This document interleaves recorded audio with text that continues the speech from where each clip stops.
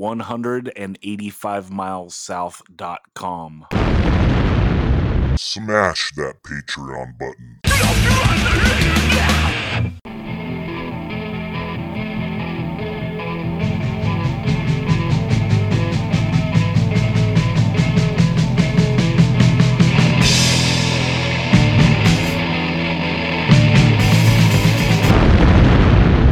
185 Miles South, a hardcore punk rock podcast.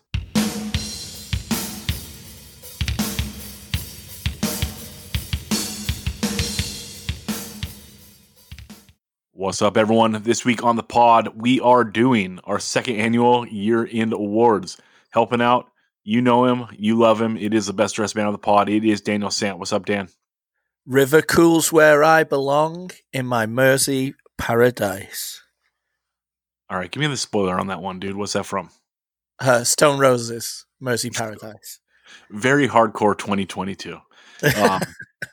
But yeah, dude, this year was another killer year. You know, like looking through these categories, there's so much winning here. Hardcore is straight up on top. This year, it just seemed to explode. Like, I mean, it exploded last year coming out of COVID, but it's like maintained that size, right? I haven't seen like an extreme fall off anywhere, and it's just exciting. And the best bands keep pushing out the best music, and we've just been on this run, like really since 2019, where I feel like, you know, take all like the size and participation aside, just like the music's been on fire. There's so many bands doing creative things in all these different silos, and I just haven't been bored by anything. Bands are making more palatable LPs than ever, pushing the boundaries still, coming straight over the plate as hard as possible. And yeah, I just dig everything. Dan, what's your take on the year overall?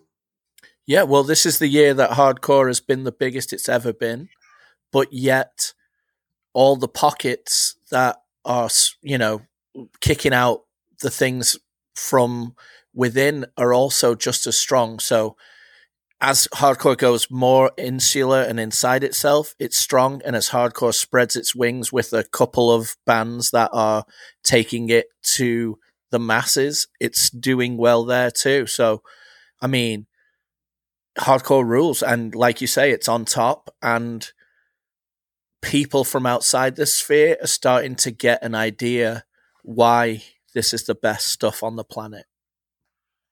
Yeah, and the takes that like the more mainstream press has done have been like okay. You know what I mean? Like I'll look at like the best hardcore records of the, you know, of 2022 lists or articles that people write about hardcore, and generally that stuff has always been pretty terrible. But like this year it just seems like, like, that's pretty not bad. You know, you got 65% of it right. You know what I mean? Like, you got a shot at getting a C, buddy. Well, yeah, when you sent me that Revolver list of the top 10 records of the year, I was like, oh, God, here we go. I opened it and I instantly wrote back. They actually did quite well. I thought so as well. Yeah, I mean, there are a couple things in there that are outside of the lane per se, maybe. But I don't know. They did really well. I mean, they name checked like proper full on hardcore bands. So respect to them for someone having their heads, you know, screwed on right, doing it. Yeah, I mean, they name checked Indit, Punity, Mind Force, and yeah, you bring up that like there's some adjacent stuff on there, but there's a discussion to be had for another day. That I think that a lot of that adjacent stuff is part of what is propping up hardcore to like the heights. You know, I've always been relatively cynical about how many people actually like hardcore and how many people are here for the spectacle. And, you know, as we've been into it for so long, we've seen so much turnover, and that's because, you know, people come in, it's new, exciting, they get over it in a few years, you know, and there's nothing wrong with that. It is a youth culture, and like we need that influx of people all the time. You know, and in the last handful of years too, I've loved like younger kids thinking that stuff is lame. You know, I think it like keeps everyone sharp, you know? So I don't know. I am pretty fired up, as I've always been. Yeah, what I love about the steady influx of youth, and especially in this day and age, is that the youth is driving the conversation within hardcore and outside of hardcore. They're talking, basically questioning everybody's output and making sure quality is coming through, whether it be great music or great lyrics, great thought. Like it's awesome. So yeah, 2022 and beyond. Yeah, I love it. So yeah, next episode we'll jump into all the songs and that. But this week we are busting the best of 2022 categories. Dan, should we just kick it off? Well, we're about to go on an award tour with my mic in my hand. more 2022 hardcore from Dan. Thank you. All right, Dan, what's our first category you got going here? Okay, so we're going to kick things off with arguably something that everybody who loves record collecting has an absolute passion for. We're going to go for Best Album Art. And the nominees are Long Knife, Curb Stomp Earth, Last Wishes, Organized Hate, Life's Question, World Full of, Mind Force, New Lords, Syndrome 81, Prison Imaginaire. Yeah, dude, you had to do this because I would have whiffed on that fifth one. But shout out to France. What's up? Yeah, these are all pretty exceptional, although I do not like the Syndrome 81 art, but you loved it. So we put it on the list and we argued a bit. Yeah. To me, it just looks like I don't know. I guess I don't love Art Deco, right? So to me, it just looks like a mass produced like picture that you'd see in Carl's Jr. or something.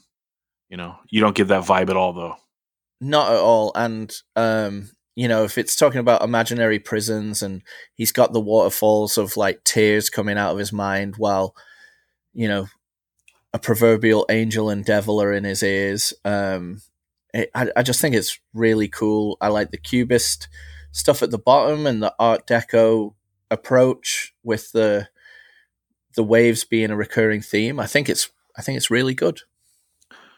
I love the Long Knife LP one. It looks like it would be like a movie cover, and like kind of not even the movie cover, like a movie poster, right? Absolutely. It looks so ill and almost like a mashup of like a Monty Python. It gives me like Life of Brian vibes, but mixed with like a horror movie. It looks like it could be from like the Maximum Overdrive era of films, like 1986 to 1989. For sure. And it looks, like some sleepaway, actually more like army barracks where a serial killer went through and just got everyone. Yeah, because of the boots. That's right. Yeah, we talked the Last Wishes LP a ton last episode. Everyone go check it out. Get in those archives. Episode 193, Handle Business. I love the Life's Question LP art. Dan, what was your take on that one? The Life's Question one, it doesn't... It's weird because it's like... Actually, the more I look at it, the more I see in it that I really like. So yeah, like at first glance, it looks almost kind of a little 80s-ish also, like something like from, I don't know, like a video game cover. But the more you look at it, it's got like the train, and then it's got the car coming out from underneath the dark city. It's got, Life's a Gamble, It's All What You Roll. It's got the crying eye, and it looks almost like the Death Star, but it's kind of like it's like a physical representation of the internet or something, maybe. Yeah. I don't know. It's clever. It's really good. And especially if it's a world full of ... It's showing, how much different things could be, bringing this world down. For sure. And then we got Mind Force also. Maybe my favorite art of any of their 12 inches that they put out, because now they're in the color realm, and successfully made the color transition. Yeah. And I do love that the sword is like giving some extension to the new Lord as he's blasting things with his X-ray vision or burning vision. I don't know. It's a beautiful painting. It's super cool, and I like the cave element to it. Very mystical, very D&D. So that's right up my alley. I love Dungeons and Dragons art, and this has like a stylistic take on that. All right, Dan. Well, do the honors. Open that envelope. Well, we didn't talk about the Last Wishes yet. Oh, we talked about it a lot on the last episode. So that's right. They'll get in those archives, and we pontificate much. Okay, let me hand you the envelope. Hold on. There you go. All right. The winner, best album art of 2022 is Last Wishes Organized Hate LP. And Dan, can you pronounce the name of the gentleman, the artist? Yes, he's a fantastic tattoo artist who lives in Leeds. His name is Simon Earl, and he tattooed me while I was back in England. I got a little high-vis jammer. So this is not nepotism. It's because the album art is the best. And we're hitting the song on much delay. Here we go.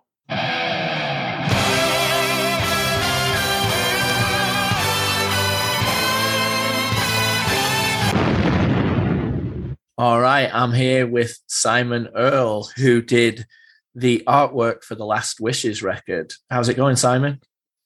Good, thank you. Nice chatting to you. Yeah. Well, congratulations on winning Best Artwork of 2022 at the illustrious 185 Awards. I'm very flattered. I'm stoked. Yeah, so how did the artwork come about being put together? Did the band have any input in the concept, or did you present it to them, or how did this all come about? Do you know what? I actually feel a bit bad about it because my apprentice was supposed to be doing the artwork for it. I think she spoke to the band about it early on. And then I kind of weaseled my way in there. Not really. Yeah. Kind of. I didn't really mean to, but it kind of ended up that way. And yeah, and I remember Corin came in and he left at the shop like a rough sketch of what they had in mind. Actually, I should dig it out. It's quite a funny sketch. And at first I was a little bit like, oh damn, yeah, that's a lot of stuff to put in there. But yeah, it was quite a fun challenge. So the idea, the general vibe was pretty specific from, I think, what the band had in mind and what they kind of wanted. Whether it came out exactly that way, I don't know. But yeah, I just did my thing with it. Well, it definitely came out sick. Zach wants to know if the band isn't as good, like bands that hit you up, if it isn't as good, do they not get no rat or barbed wire? You just do one color brick detail or no skull in the moon? Those were all the I had a list of specific things which I needed to get in there, but yeah, I guess because it's not real, tattooing takes up most of my job, most of my time as a job, and then working on projects like this I have to be a bit choosy because it does take up a lot of time. So I don't really get asked to do a lot of it. And then if I do, I'm pretty choosy about what I do. So lucky. It's lucky that you fuck with Last Wishes then. Yeah, exactly. Yeah, it was too fun to turn down for sure. Yeah. And I mean, being a long time hardcore kid yourself, right? Like, yeah, exactly. And I think it's always when I first got into tattooing years ago, I think just the idea of having artwork on a record, even now, is more exciting to me than a tattoo on someone's arm forever. I don't know if that's just because it's a novel. I don't do it as much, but yeah, to me, having some artwork 12-inch on a shelf, that's pretty cool. Well, it probably goes back to the times where we're just building our record collections and going through every single nuance, every on detail album, on it, right?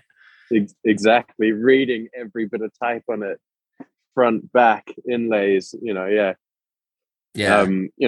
Growing up in New Zealand as well, I think that, before, we did have the internet, but you didn't get to see everything all the time, and so the records you do have, you literally just scour every inch of the of the artwork, and so I guess there's probably a lot of that in there as well.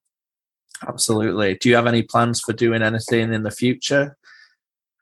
I'd like to. I think maybe that Rotten Hell Cruelty split 7-inch will be out in the new year, which I did the artwork for.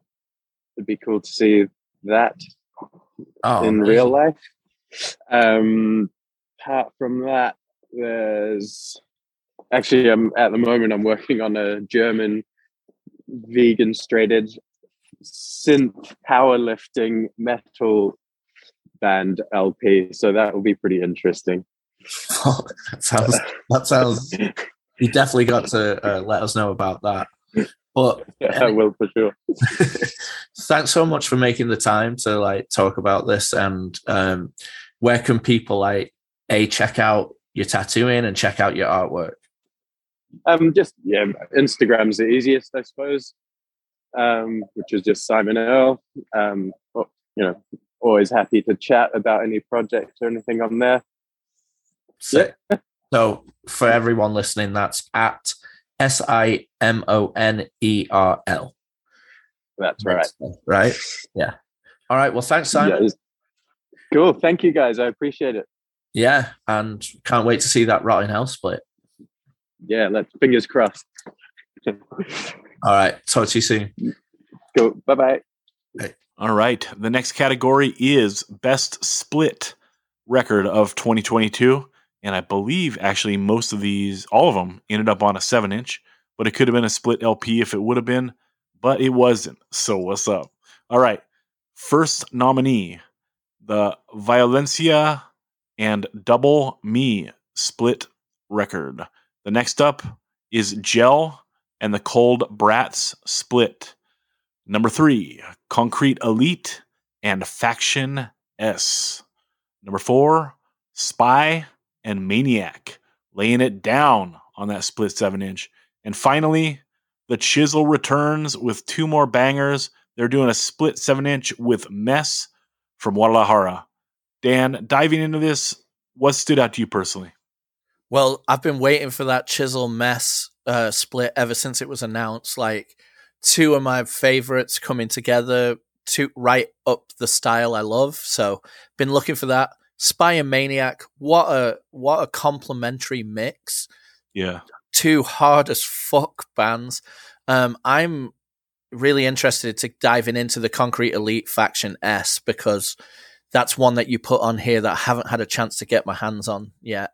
Gel Cold Brats split, super cool, super great. Gel is gonna be one of those bands that's name is gonna just ring out forever. They're just really ramping up. And Violencia Double Me or Double Meh, that one is an absolute ripper. Violencia is just vicious. Hell yeah. Yeah, that Concrete Elite, shout out noecho.net. They do that long running playlist that's every single band's songs from the year. And I found that on there, and good God, that first song on there is so good. But we didn't get to talk it this year. Actually, we didn't talk any of these on the pod this year, so that's kind of a fun thing. I'm glad they could all get on here, and everyone can check out the playlist, 185milessouth.com. Click that playlist link at the top of the page, and I will put this stuff on there if it is available on the Spotifys. All right, Dan, who is the winner? All right, let me get this envelope open. The Chisel Mess split on Beach Impediment, and I can't pronounce the European label off the top of my head. So this came out, sold out really fast. Hopefully they give us a repress. They said they're not going to, probably because the record plants are taking 1 billion years. But God, this is a fucking fantastic record. Let's hear that music. The winner, Chisel, Mess, Split.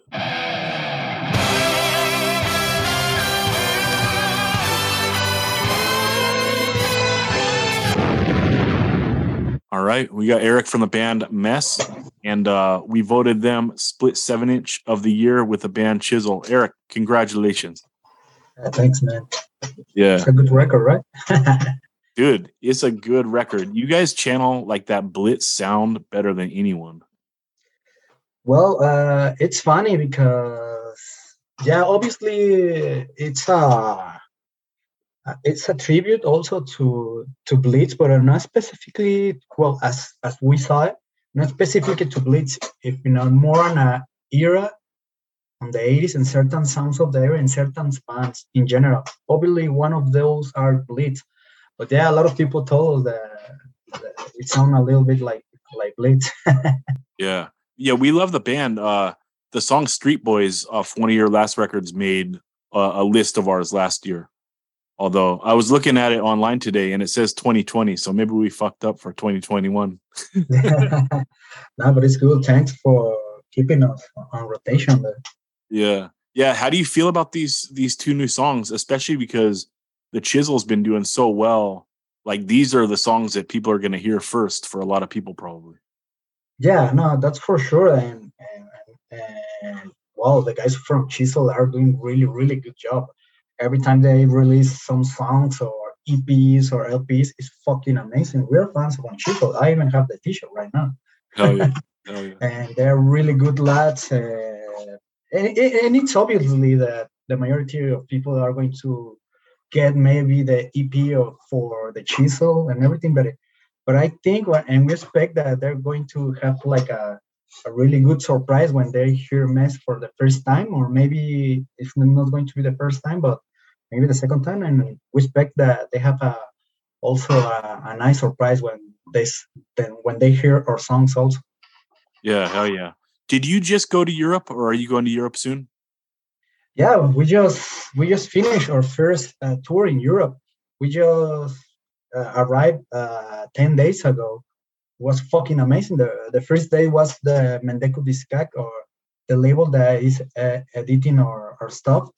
And we play also with the Chisel. Chisel play on Friday and we play on Saturday. So we just saw the boys and we can hang out there. Well, they are our friends now. It's fucking amazing. The guys are fucking amazing. And it was fucking amazing. We did 12 shows in Europe. And it was fucking great. Really, we are really tired also, but it was fucking amazing. We didn't expect it. That kind of how do I say it? We didn't expect how much people went to our shows, to be honest, and know the songs and was like a little bit like, wow, we didn't expect that, to be honest. We see ourselves more like a local band, but we discovered that we are not so local anymore. It's international. I mean, hardcore and punk rock is international, right? Yeah, right. And right now, I think it's getting stronger any day for more underground bands. And the thing is bands from around the world, not only the same places, It's more and more bands from another part that you didn't expect that are getting really fucking well and bigger, and that's good. More diversity, to be honest. Hell yeah. Well, Eric, thanks so much for the time and congratulations. This record rules. We need an LP.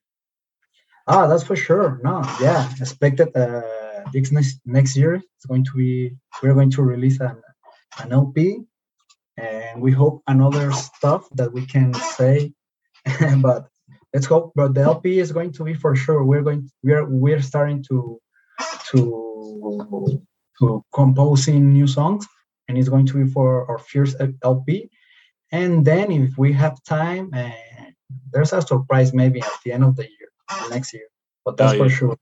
Our LP is going to be our priority right now. I love that. All right, Eric, thank you so much for your time. Thanks a lot. All right, I'm here with Cal from the Chisel. Congratulations on winning 185's Split of the Year with Mess. Thank you very much. It's an honor. Yes, of course it is. How did this 7-inch come about? Basically, like Mess have been on our radar for quite a while. They someone sent them over to me, and it's the most British sounding oi band that isn't British. Some more British than we do, and basically it was just we thought it was fucking amazing, and we just started a friendship with them. And they just asked us if we wanted to do the split, and normally we wanted to shy away from doing anything like that because splits can be generally quite shit. But when they asked, we thought, why not, you know? And here we are. It took a while to get out, though. We recorded the songs about a year and a bit ago, and it's just been to-ing and fro-ing for a long time now, so I'm glad to get it out. Well, it's like the perfect combination. Like, you two complement each other really well. Like, when I first heard them and that song Street Boy, I was this is like...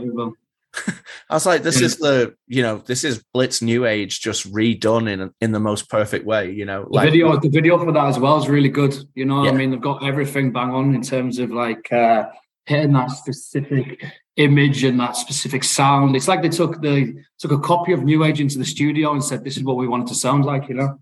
Yeah, absolutely. Did you record these around the same time that you record the LP?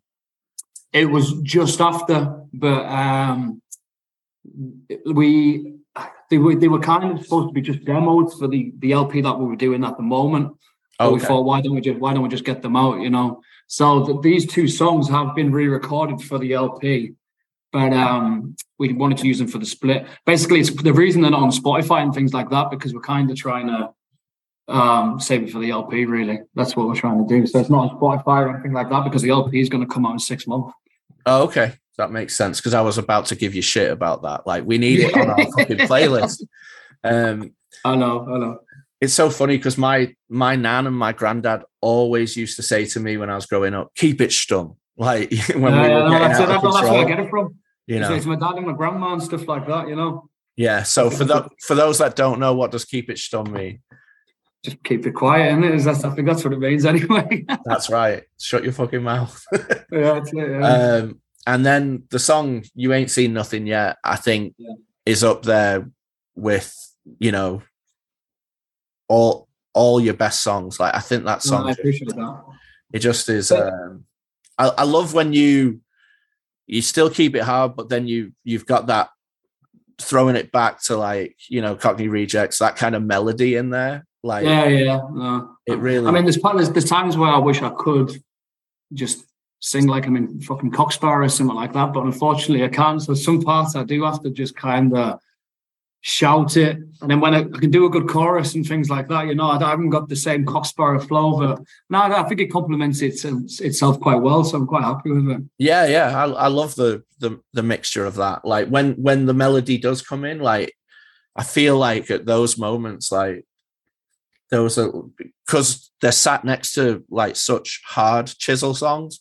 So it's like, it gives you that, you know, peaks and valleys where it's like, and not through like quality, but just peaks and valleys of like different sounds. And it makes for a much more interesting listen, you know? So, no, I appreciate that, man. I mean, it's definitely what we go for in the songs as well. It's we don't just want to pigeonhole ourselves into like one type of sound, because as a whole and as a band, we've got so many influences. So we just basically want to play punk. And if that punk comes out as a faster narco sounding tune, then so be it. But if it comes out as some sort of Cocksparrow type tune, and again, we're just going to do it. You know, we're not really just going to try and do one type of music. Yeah, awesome. And if you were going to be an impartial referee, who wins the split, Mess or the Chisel? Mess every time. Their first. I was actually quite nervous about doing the split with them, because I just knew the songs that they were going to do were going to be sick. You know. Yeah, but, I mean, that means it's going to go down in like people's record collections as like a classic, you know. Oh no, without a doubt. I mean, if it was the LP versions of the two songs that that are on that split, then I might say something differently, but you know. Hey, there you go. That's a little, you know, taster for what we've got to come. Yeah. Also, last question: what did you make of this, like, selling out in like 2 minutes or something in both continents? I don't know. It's a bit of a weird one, because the same thing when we did Not the Only One and the Come See Me split with Beach Impediment and with La Vida. it kind of happened with that, but on like a smaller scale. Beach Impediment, the records just seemed to go fucking flying, and it wasn't just the color press as well. All of the black vinyl got snapped up by a lot of distributors and all that. But even then, that was selling at the same time as the actual color vinyl, and to see it all kind of sell out, especially in America, like straight away, it's kind of mind blowing. And it just because obviously the last thing we released was Retaliation, and it's just kind of give us a good little kick up the arse for finishing this new LP as well. But I think there's still some available on Mendeku. All the colours gone, but there's a few on the Mendeku site, but they haven't started the wholesale yet with distributors. So it could be that goes in the next week or so as well. Amazing. Yeah, it's winning split of the year for a reason. It's fucking great. So we really appreciate that. No, thank you. I mean, it's like your podcast has always supported us in that, and it's we always appreciate. And there was some input with regards to the Retaliation about what songs we should have put on it, and you might be pleasantly surprised with the new album. Oh, sick! Yeah. Well, you got to break out the old piano for us. That's it. Yeah. All right then. Well, thanks so much for doing what you do, and come back to America soon. Of course, man. Thank you so much, man. Thank you for the time. No problem. Take care. That's right. Thank you. Cheers, man. All right. The next category is a crucial one for modern hardcore. It is Best Album Production. Dan, what do we have?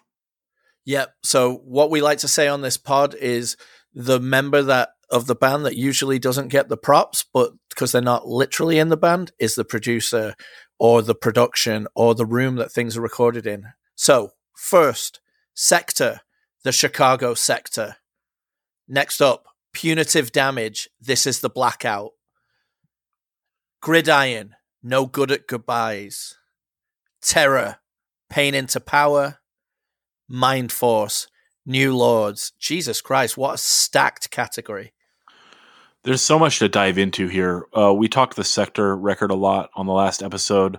This is just a record of like modern heavy moshcore that just bangs. It needs to be like that high budget production and just riff galore, tempo change galore. This thing rules. If you like to listen to heavy music that like keeps you on your toes, this is great from a songwriting standpoint, and then the production's got to back it up. This is totally there. The Punitive Damage LP, we've talked before about, Taylor Young gets like the accolades for doing production like of the heavy hardcore records of this modern era. He gets a lot of accolades for that. But one thing he doesn't get enough respect for, I think, is his ability to really master other styles. Here you have Punitive Damage just playing really straightforward, old school hardcore right over the plate. And he's able to like get that raw sound that still sounds like big and bold, not muffled. And they're tucking like in a lot of things here too. Like, there's a little piano part, right? Like the production and the mix is like just absolutely fantastic. Going on to the Gridiron, the No Good at Goodbyes, again, just like the Sector, the Chicago Sector record, it just sounds so big, so good. It's so catchy, and it just needs that recording to back it up for like the multiple listens. Like maybe this would have been a catchy enough record even if the recording wasn't there. But the fact that like this recording is so big and bold, it makes it like a statement, because coming out the gate, this band doing this LP, laying it down, they came with it. So respect for this one. Terror, Pain into Power. This one's very interesting. We did a whole episode on it. Actually, yeah, we did that triple cast with the This Is Hardcore podcast and Post America. That's right. Post America podcast. Shout out Richie. And yeah, and then you and I talked to the episode after that as well. But this is insane, right? Because they brought back Todd, and he had a big piece in like the production of this record and writing this record. And it's got to be so insane to do a band like Nails, where basically you have everything cranked up to 11, right? The speed, the heaviness, like the savageness of like the recording, and to be able to like dial that back and do it for like a straightforward hardcore band that still has like the big breakdowns, right? You still want it to be like super heavy when you do the heavy parts, but you're dialing it back to an 8, instead of an 11. So what I think about that, it so easily, because Terror has the breakdowns, they have the epic gang vocals, like just really layered everywhere, and then Scott's voice and everything. Without good production, that could become mushy and like run into each other and just not be clear, and those parts not hit really hard. And this production makes sure that there's really beautiful separation, and that when it's supposed to bang, it really fucking bangs. Yeah, it's straight up spectacular. And lastly, Mind Force CLP New Lords. This to me is so interesting. The modern hardcore sound is kind of a strange paradox now, I think, because a lot of the bands that are going and having giant mosh parts aren't necessarily leaning into like the gain and the distortion of the guitar sound, right? Like we've talked before about Drain and Dare both having like pretty big mosh parts, but as far as like the heaviness of the guitars, it's not necessarily super heavy. And Mind Force is here too. This LP has more mosh than they've ever had before. I mean, outside, like beyond the intro song, that second song on there has like a straight up like beat down mosh part on the end of it, but like the guitars are not overly distorted. And so it's really this new sound that's like clean, but still heavy. I don't know. It's savage, and I love it. Dan, what's your take on that one? And the other ones, just jump on in.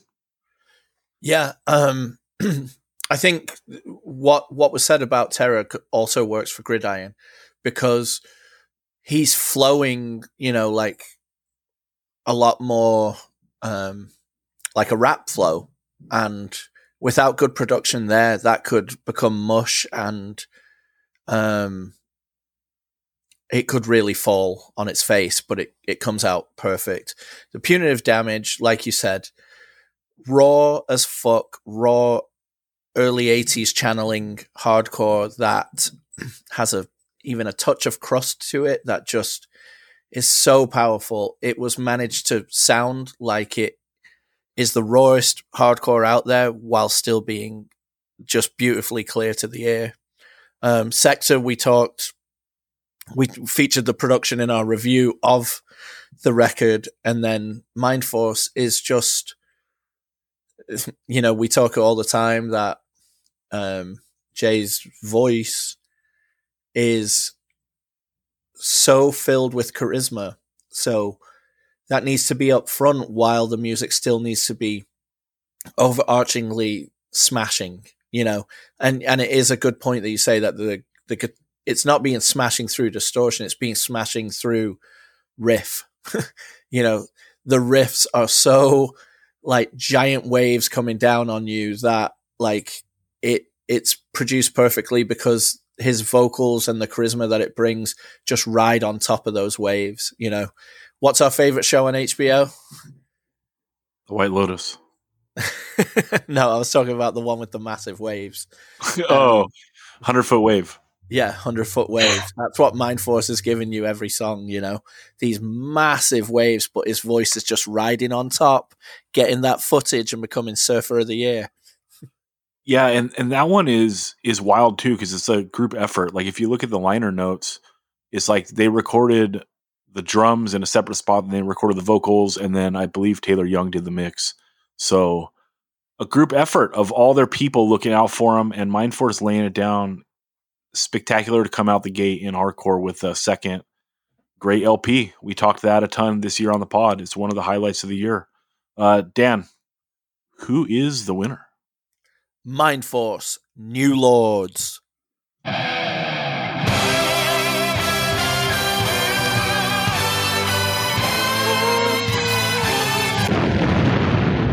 All right, we have Taylor Young to talk the Mind Force New Lords LP. Thanks for taking the time, Taylor. Of course. What's up? What is up?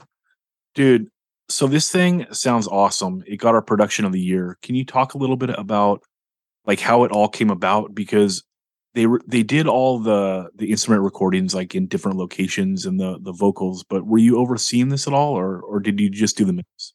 I oversaw it just a little bit. The band hit me up first.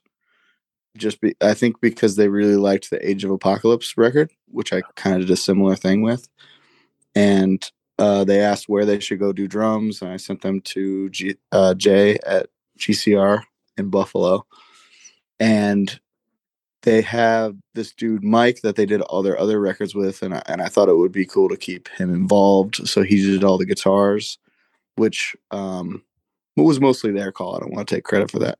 But then they asked if recording with Jack from Age of Apocalypse for doing vocals would be a good idea, and I said yes, it would. That would, and everybody crushed it, and it's a unique and awesome sounding record. Yeah, what was the mission statement? Like, what were they going for compared to Excalibur and Swinging Swords, Chopping Lords? I think the overall goal was like making it sound like records they love, like just kind of making it feel a little more aggressive and a little more like I don't want to say 90s, but just like classic. You know what I mean? Yeah, and then how do you feel when all this stuff gets presented to you without you being able to have like your thumb on the scale? Oh, totally! It's totally cool. I'm down for whatever everybody's vibing. Like the creative process should be loose. I don't think anybody like being rigid doesn't create cool art. Yeah. I think it's so interesting, like the sound of this record, as well as like other like modern hardcore bands. Like we were talking on the text, but like Dare and then also Drain as bands that have like big mosh parts, but they don't necessarily lean into having lots of gain. And this is kind of the same way. This is a more moshy Mindforce record, but the gain isn't really there on the guitars, but they do hit like the tempos. It's more rhythmic. There's a lot of gain, but it's I would say the guitars are like more scooped than the average like modern hardcore or metalcore record, where it's like those records are like the mids blasting you, so they're kind of taking up all the space, whereas they do like a very scooped tone, so it's like a little more classic metal, like crossover-y sound. Right. But I would say it's definitely very overdriven, and I actually did reamp the guitars just a little bit and give them even more gain in the mix. Yeah, and then also like the last thing I wanted to talk on is like the amount of reverb on Jay's vocals always ends up being totally perfect, right? Where it could totally be something that's blown out, and that's what I don't like about a fair amount of crossover sounding records is like there's too much reverb on things. How do you nail down like this so perfectly? I use like a couple specific reverbs. And he's obviously got a higher voice, so like I can kind of find the reverb tail EQ that just kind of sits with him the best, and without it being too long. I think the thing you're talking about is like when the reverb tail is so long after the vocal, it's just like washing out the instruments, and I hate that too. So yeah, like something about his voice kind of just, it's not hard to dial in. It just really sits in there. It is just so unique that it's nice to have someone that knows how to harness it properly. Yeah, he's great. He's got a voice that I think everybody wants to hear too. It's smooth and still aggressive. He's got a sick vibe to him. It's just a magical band in general. Dude, one of the best. Well, congratulations on this record, and congratulations to the whole team that came together to make this happen. It's a modern classic. Fuck yeah, we're all stoked on it. Hell yeah. All right, Taylor, thank you for your time. Thank you. All right. Best demo of 2022. Dan, what do we got here? Okay, well, one thing that we will say is we don't know what a demo is anymore when a lot of it is just digital on a streaming service. But Zach and I had a fun conversation where I said, hey, if you've put out like a tape-looking layout as your layout on Spotify, I'm calling it a demo tape. Anyway. That's fair. That's fair. It is very confusing, and I reached out to some people asking them, like, is this a demo or an EP? Because I don't want to disrespect anyone's art, but it is very interesting, right? Like, what is a demo and what is a digital EP? Especially because, like, many things are not coming out physically at all, right? And I don't know. And if the only physical thing is a tape, it's just so hard to take things as an EP sometimes. Like, there's nothing wrong with doing multiple demos, right? Breakdown did a couple demos. Like, lots of bands have done multiple demos. So I don't know. I guess it's interesting to me when people want to consider things EPs when they could be demos, or vice versa, right? Like, Dan, what was the UK band that did the demo and was like, oh nope, this is an EP because they already did a demo. Wise Up, I put them in this category, and then it on their Spotify says it's a digital EP. So even though it's like a tape layout, I'm like, that's a fucking demo. Right. And like, and honestly, like, it would have been in contention to win this best demo. Like, Dan absolutely loved that thing, right? But as an EP, that EP category is pretty cutthroat. So we'll see. And there was another one too that I thought, Click. like, Click. Honestly, dude, if the Click EP was a demo, I think I would have given it best demo because I love that Click EP so much. We'll get to it. It's nominated for the EP. Yeah, like, another tape layout. Right. But I love it. It's spectacular. But anyway, let's get into best demo of 2022. Dan, who we got? Who are the nominees? Yeah. And, we did just say some other things that didn't make it that are bangers, but this thing is chock-a-block of bangers. Defective Chain, Demo 2022. Major Pain, Demo 22. The Executed, Demonstration. Ankle Biter, Demo 2022. Twist of Cain, Demo 22. We talked most of this stuff on the pod this year. The only thing we did not get to was the Executed demo. That thing is so savage. Like, that dude's voice is one of the gnarliest voices I've ever heard in my life. And to put it to, like, I don't know, pretty straightforward, but unmelodic street sounding punk. I guess like 1982 US hardcore. I don't know. How would you describe it, Dan? I think that's nailed on. Great, right. Great. But with someone whose vocal cords have been dragged down the street. Right. It's almost like you would think that those vocals would be like for a mosh band, right? So it sounds so cool that they're on like a pretty straightforward demo. Everyone's got to check out that demo. The Executed. Everything else we talked about, the Defective Chain demo, absolutely awesome. Straight over the plate, hardcore out of Sacramento.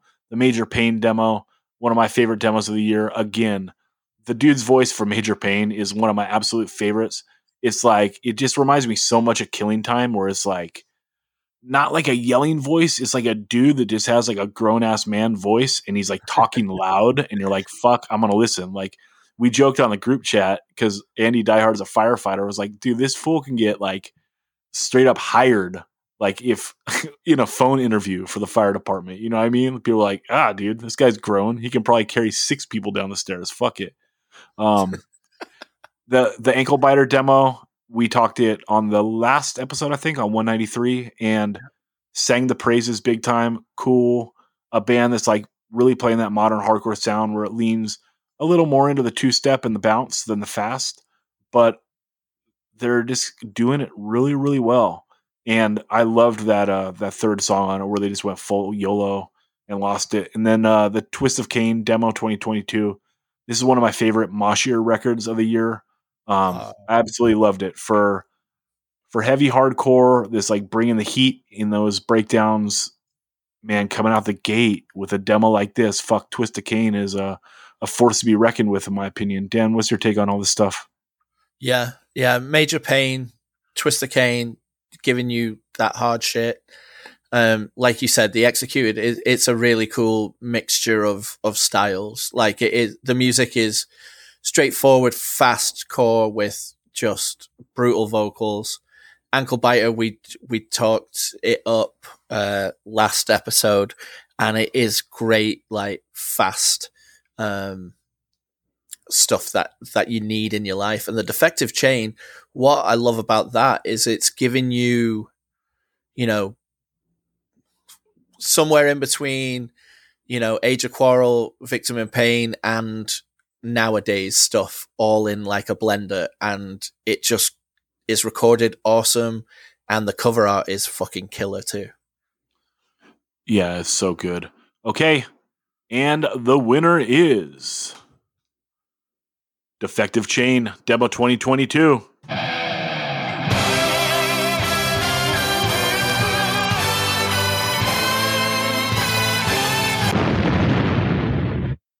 I'm here with Ged from Defective Chain, and congratulations, you have won the 185 Miles South Demo of the Year.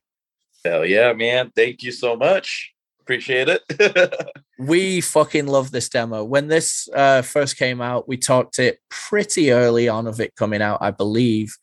And we went back and forth talking about how angry and pissed and like drawing influences from a bunch of different like areas of hardcore. But, you know, how would you describe it?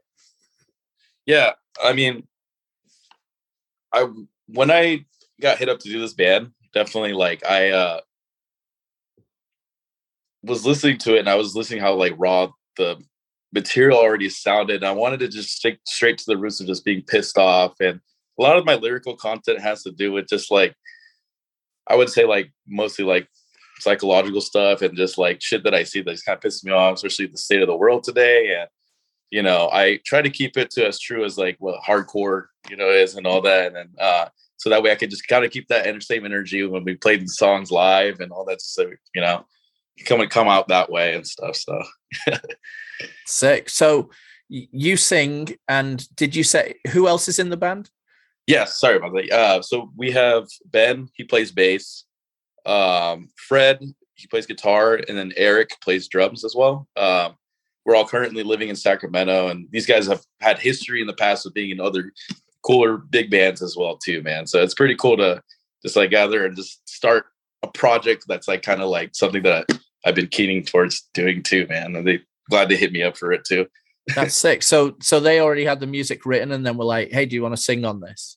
Yeah, pretty much, man. So it was actually Ben and Fred that already had this material written out, and then hit me up just basically saying that, hey, we want to start a band that's kind of like strictly hardcore punk, you know, and mostly like Bastard, Death Side influence, you know, just Japanese hardcore stuff, which is shit that I like already like was like, oh shit, I've always wanted to do something like this, man. And it's always stuff that I was into, man, especially in like the hardcore side of things now. So yeah, because I love that this has that kind of low, like it's got all the instruments playing, but it also has like just a low like noise running through the recording to an extent, like that gives it that full-on Japanese like sound.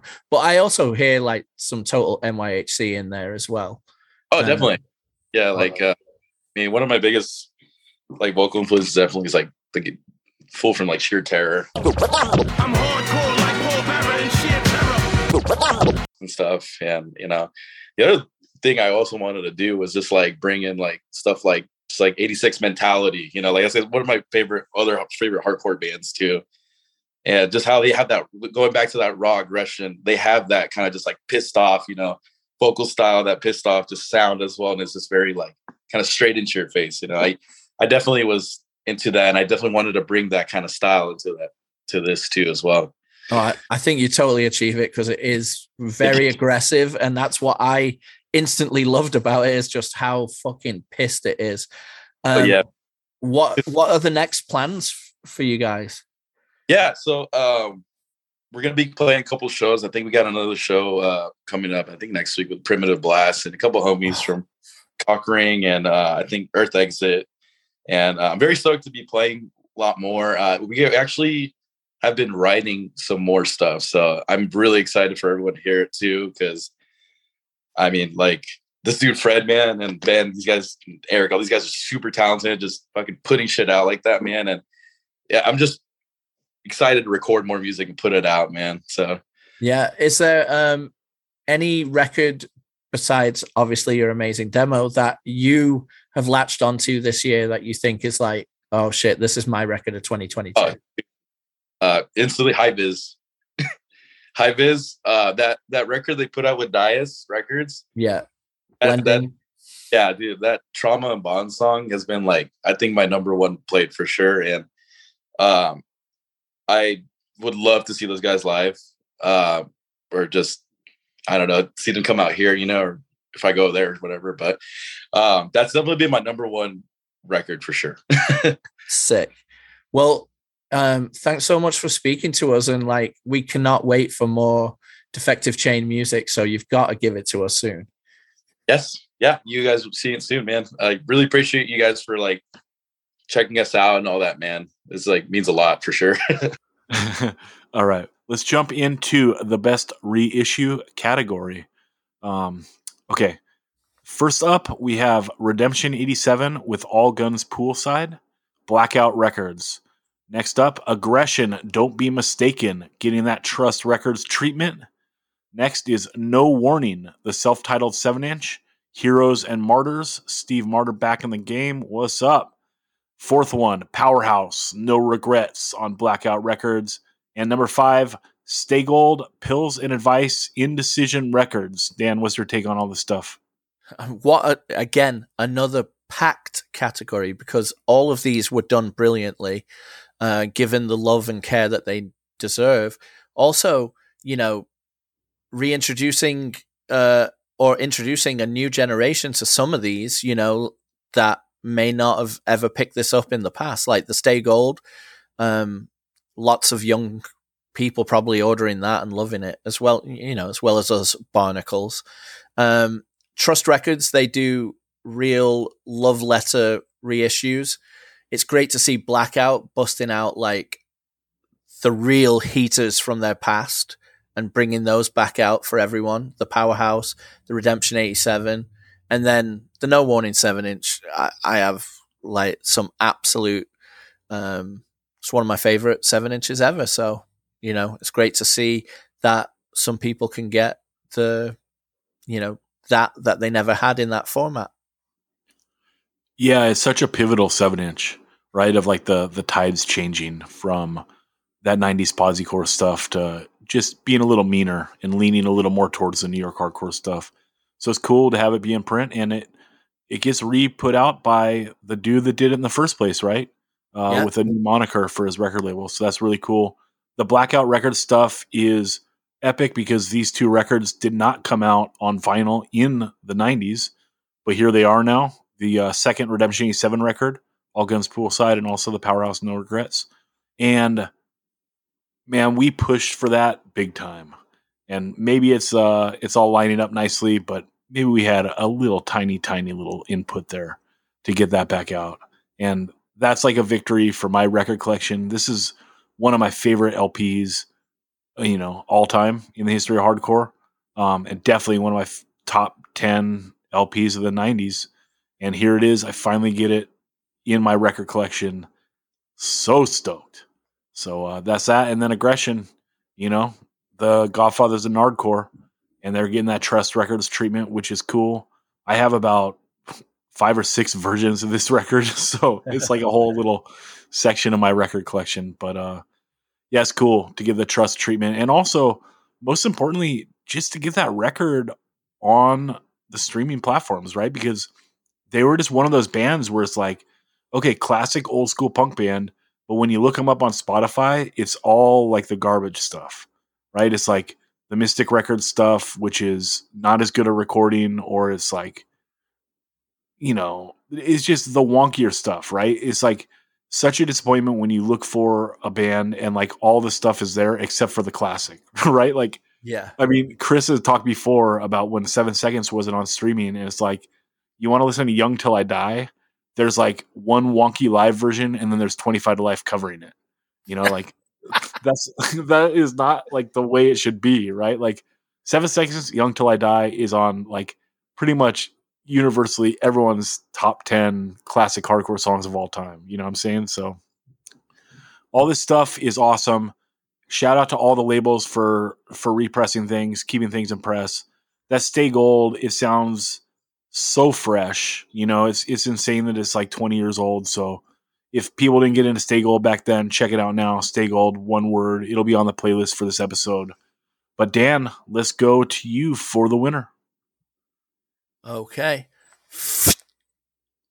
What color are these dice, Jeremy Lux? It is Powerhouse, No Regrets on Blackout.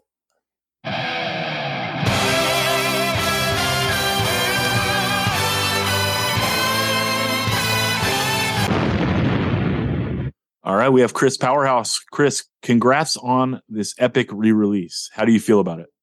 Oh, thanks, Zach. Thanks. It's exciting. We're really, I mean, No Regrets came out in 1997. It's been 25 years, so we've been waiting. It was always one of those things that we'd always hoped would be something, but at the time that the record dropped, people were buying records less, so it didn't seem to make sense. And we always wanted to see it this way, and it's great to see it. It really is. It exceeds our expectations. I think the product's really, came out nice, man. It came out really good.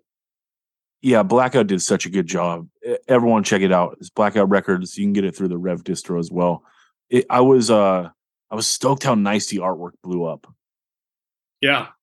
Well, yeah, but Joey Vela did the artwork, and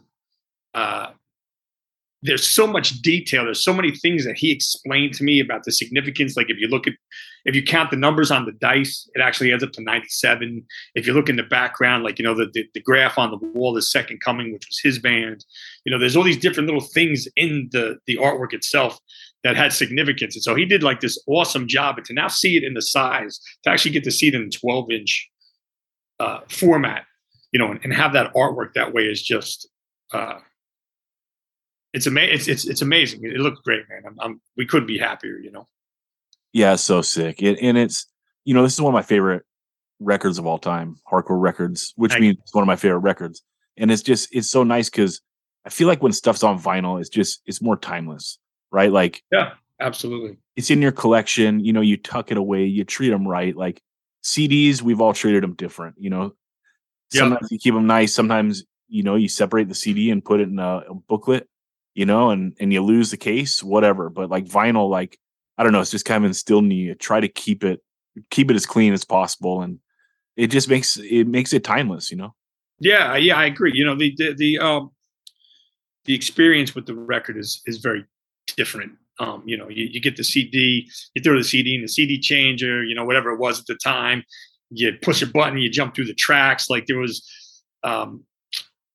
a lot more, I guess, almost disregard for the format almost. Like it didn't require much. You could just kind of jump around and, it becomes a coaster and whatever. But with the record, at least for me, and I've heard other people say the same thing, but you pick it up, and because of the size of the artwork, you really look at it and you admire it, and you flip to the back and you look at the credits and you look who they thanked and you read the lyrics and you're doing all this while you're listening to it. And so it's truly an entire experience that you would never really do. Even now, like when you're streaming, more times than not, you're not looking at your phone. You just, you put on what you're trying to do and you throw it back in your pocket, or you put it wherever it's supposed to be, or if you're driving in your car and you disregard it almost. But I don't know. For me particularly, I know anytime I put a record on, because I knew I'd want to hear a lot of it, I'm going to sit around and wait because I got to flip the side and this and that. And maybe that doesn't sound convenient to some people, but at the same time, you're now kind of immersing yourself in the whole experience that the band is providing, Yeah, for sure. And LP definitely, and tape to a lesser extent, like you sit down and you take the whole ride, and so much of like putting out an LP is deciding like what order the song's going to be in, like the sequence. Yeah. And that's something that like, this record does so well, right? Like obviously the first song and the last song are thought out of where they need to be. Yeah. Yes. It's one of those things, when working with Lars Fredriksson, produced this record for us too. And that was one of those things. Sequence is huge. Sequence is very big. And, it's like, okay, what's our first track on the second side? Like, how do we come back in, and how does that last song on the first side, fade that first side out or whatever, or end the first side, there's a lot more thought knowing that things may end up on record. And that was always our hope, and that's why, the way this lays out now still seems to work when you go onto the record, because we said, hey, if this thing's ever on a record, this is how it should work. Hell yeah. I love it. Everyone go pick it up. Blackout Records. You can also get it through the Rev distro, and don't sleep on the Powerhouse record from this year. Renegades came out on Pitchfork. I love them both. Chris, thanks so much for your time. Yes. Thank you, Zach. All right, we are jumping into the best comp track of 2022. The best song that was on a compilation. Dan, what do we got? Yeah. Interestingly enough, like, there was a bunch of comps this year, but 2021, there was like so many that we were like, what are we going to do? Especially those America's Hardcore ones. Those are nuts. This one has 5 killer tracks. 2 Witnesses, The Way That These Things Go off the LDB 502 comp. X Weapon X, You Can't Outrun off the same compilation. Last Gasp, Greetings from Nightmare City off of the Youth Crew 2022 comp. Gridiron, Playing for Keeps off the One Scene Unity 3 comp. And then Bootlicker, The Leash off the British Columbia Bother 14 Aggro Anthems compilation, which is a killer comp. Get into it. Dude, if it was for the comp title, that one would win it. Jesus. Although actually, One Scene Unity 3 is like straight up probably my favorite thing ever. You know what I mean? Like, I always loved when comps have like that second edition, the best being like, it's New York's Hardest Volume 2. Like, fuck yeah. This rules. So stoked. But yeah, all these comps are sick. I had been aware of all of these bands. The only one that made our short list of a band that I had not heard before was that Last Gasp band. And this song brings the heat so hard. It's like straight over the plate, hardcore. It reminded me so much of the band Committed that was around in like the late 90s, early 2000s. But yeah, they bring the heat and they bring it hard at the end of that song. So it's like Modern Youth Crew and then going into some serious shit. Huh, Dan? Yeah. It gets really hard, but the vocals like ride it so well. It's an awesome breakdown at the end of the song. Song rips, it's fast, and it's 1:30. They know what they're doing. Yeah, is it Weapon X or X Weapon X? Or is it just Weapon? I have no idea. I think they go by Weapon X, but X Weapon X when it's written. So they go by Weapon X because that's Wolverine in it. Right on. Yeah, this is one of your favorite demos of the year. Dan, how did you think this comp track held up to the demo? It's sick. It's hard. It's straight edge. It's what I'm asking for. They gave it to me. Cool title. Sits nicely on that comp. The comp is a very good comp, so you gotta bring it to be noticed on this compilation.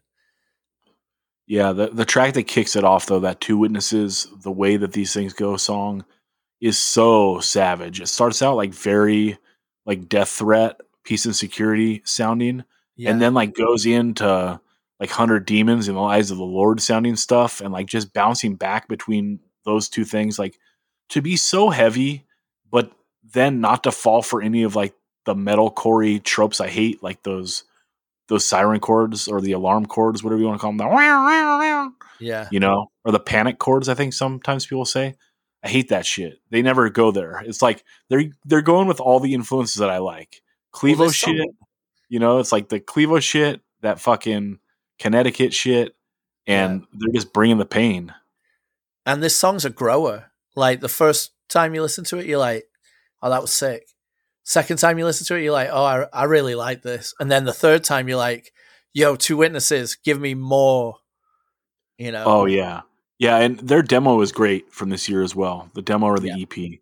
I love that thing. We talked about it on the podcast. But yeah, this song, like you said, Dan, it's a grower. Like I listened to it, I put on the short list, and then when I made my initial playlist for this episode, I listened to it and I was like, good God, man, the song's good. I listened to it like 5 times in a row. And I was just like, God, this thing keeps getting better. And I think I tossed that out in the group chat as well.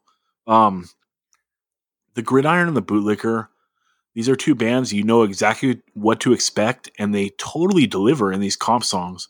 You never know what way a band's going to go when it comes to a comp song.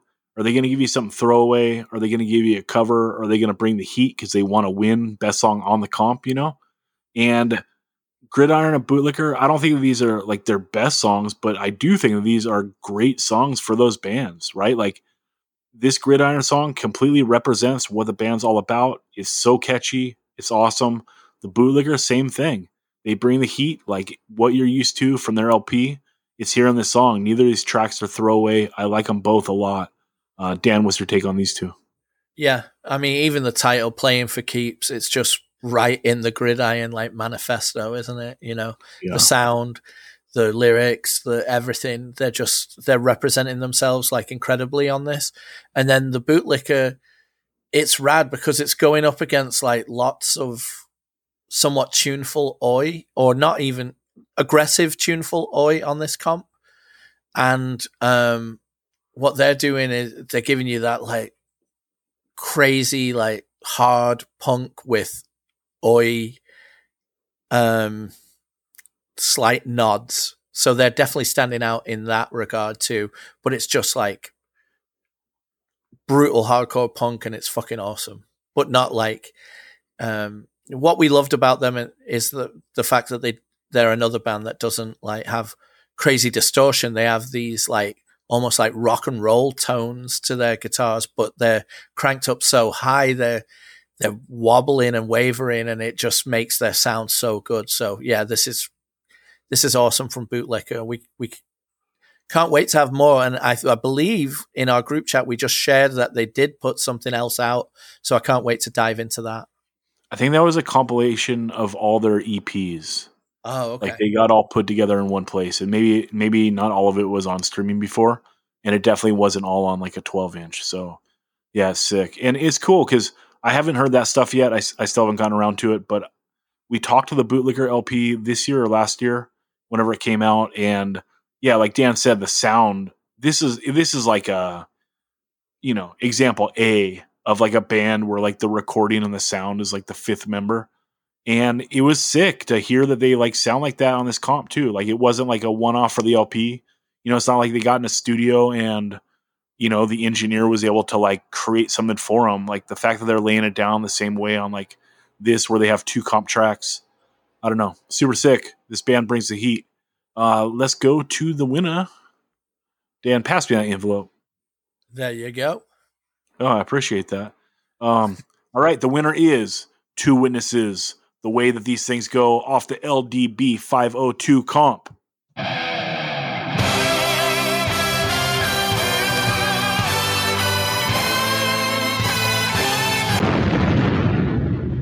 All right, we have Jim from Two Witnesses.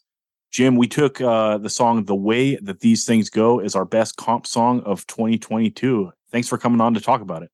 Thanks for having me on, and thanks for picking my silly little song to be the best of anything. Dude, this thing rules. We love the demo, but like comp tracks are very interesting, right? Because bands, they can either go in to crush it and be like the champion of the comp, or they can toss in like a cover, a throwaway song. And like, but generally the first song on the comp is going to bring the heat, and like this one did. How did you attack like doing the song and then deciding that you wanted to put it on a comp? Well, so when we did the demo, we recorded the whole the 3-song demo that we put out in last year, so spring 2021. We knew that there was going to be a comp coming out, that Tyler from LDB was like, "Hey, I'm doing this comp, want you to be on it." I was like, cool. So I had 4 songs, and I was like, well, we'll just take one of these songs and we'll put it on the comp. So we've had that song ready to go since April of last year. And then it took a while for the comp to come out. So by the time the comp came out, we had already released our last EP. So it was, we progressed past the comp song by the time the comp song had already come out. But I still really like that song. But like, I don't know why he picked it to be the opener, considering that, like, Louisville bands are super incestuous. Like, I'm on that comp. I play on 4 different songs. Oh, Jesus. Yeah. The Weapon X band made the short list as well. Are you in that? I am not in that. But Weapon X shares members of Two Witnesses as well as a bunch of other bands. So Yeah, what is like the main influence for Two Witnesses? Because like when I listen to this track, is the other record is like a little more Clevo, I think, like the EP, but this Sure. one is like it's just straight up like Death Threat mashed up with like 100 Demons. What do you think? Connecticut has been the driving force for this band. Like Death Threat and 100 Demons are like, and obviously Hatebreed are like three of my favorite bands ever. So definitely was leaning more on the Death Threat influence on the comp song. A little bit of Figure 4 also. I was listening to a lot of Figure 4 when I wrote that song. And then by the time the EP came out, I was just like, all right, I was listening to just so much 100 Demons self-titled and like, and In the Eyes of the Lord as well. And, Marauder and just a bunch of, super metallic, heavy hardcore bands. Well, I love it. This thing rules. What do we have to look forward to from Two Witnesses in the next year or so? God, we're definitely we're going to try to get a little bit more done next year. It's been a really tough year because we share members with like Inclination and Knock Loose and Gates to Hell, who are all super active. So we kind of get the leftovers of whatever time is left to do stuff. But I think we're going to have a little bit more time. We want to get out. The LDB Fest lineup just came out today, and we're playing that again. So I'm super excited about that. We'll definitely have new music out before then. I believe we're going to do 2 new songs and record 2 covers. And then we're in talks of maybe doing a split in the back half of the year in 2023 as well. I love it. Well, congratulations. Best comp track of 2022. It's there. The way that these things go off the LDB 502 comp. What's up? Thank you so much. Again, I'm really honored, and we love everyone in the band loves this podcast. So, all right, we are going to talk the best EP of 2022. Jumping into it, the first one is Speedway with Paradise. End It, Unpleasant Living. Click, Looters in Paradise. Field of Flames, Constructing a War Against You. And World of Pleasure, and Friends. Dan, killer year for EPs. What's your take on this stuff? And we left like 15 other EPs out of this too. Like, yeah. The list was so packed. These are incredible. Starting with Speedway. Speedway sounds like if Have Heart loved old DC hardcore and beyond more with a little bit of Dag Nasty mixed in there. It's so good. It's melodic. It's crazy. Chris, this is a Posy Chris, Ben Edge love fest on this track too. They on this EP. They love it. I agree. It's so good. Yeah, Dan, did this go like under the radar? It's wild that it went under the radar because it's so good and it's on Revelation. And yeah, it's like if we're comparing it to other modern bands, it's in the one step closer, maybe Praise, like Silo. And they do it great, just like those two bands do. It's wild that it got kind of overlooked, I think. Unless it just missed me, like the love for this.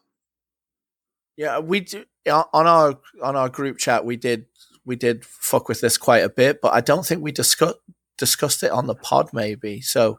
We didn't, and I didn't see anyone else really talking about this like out there in the hardcore world.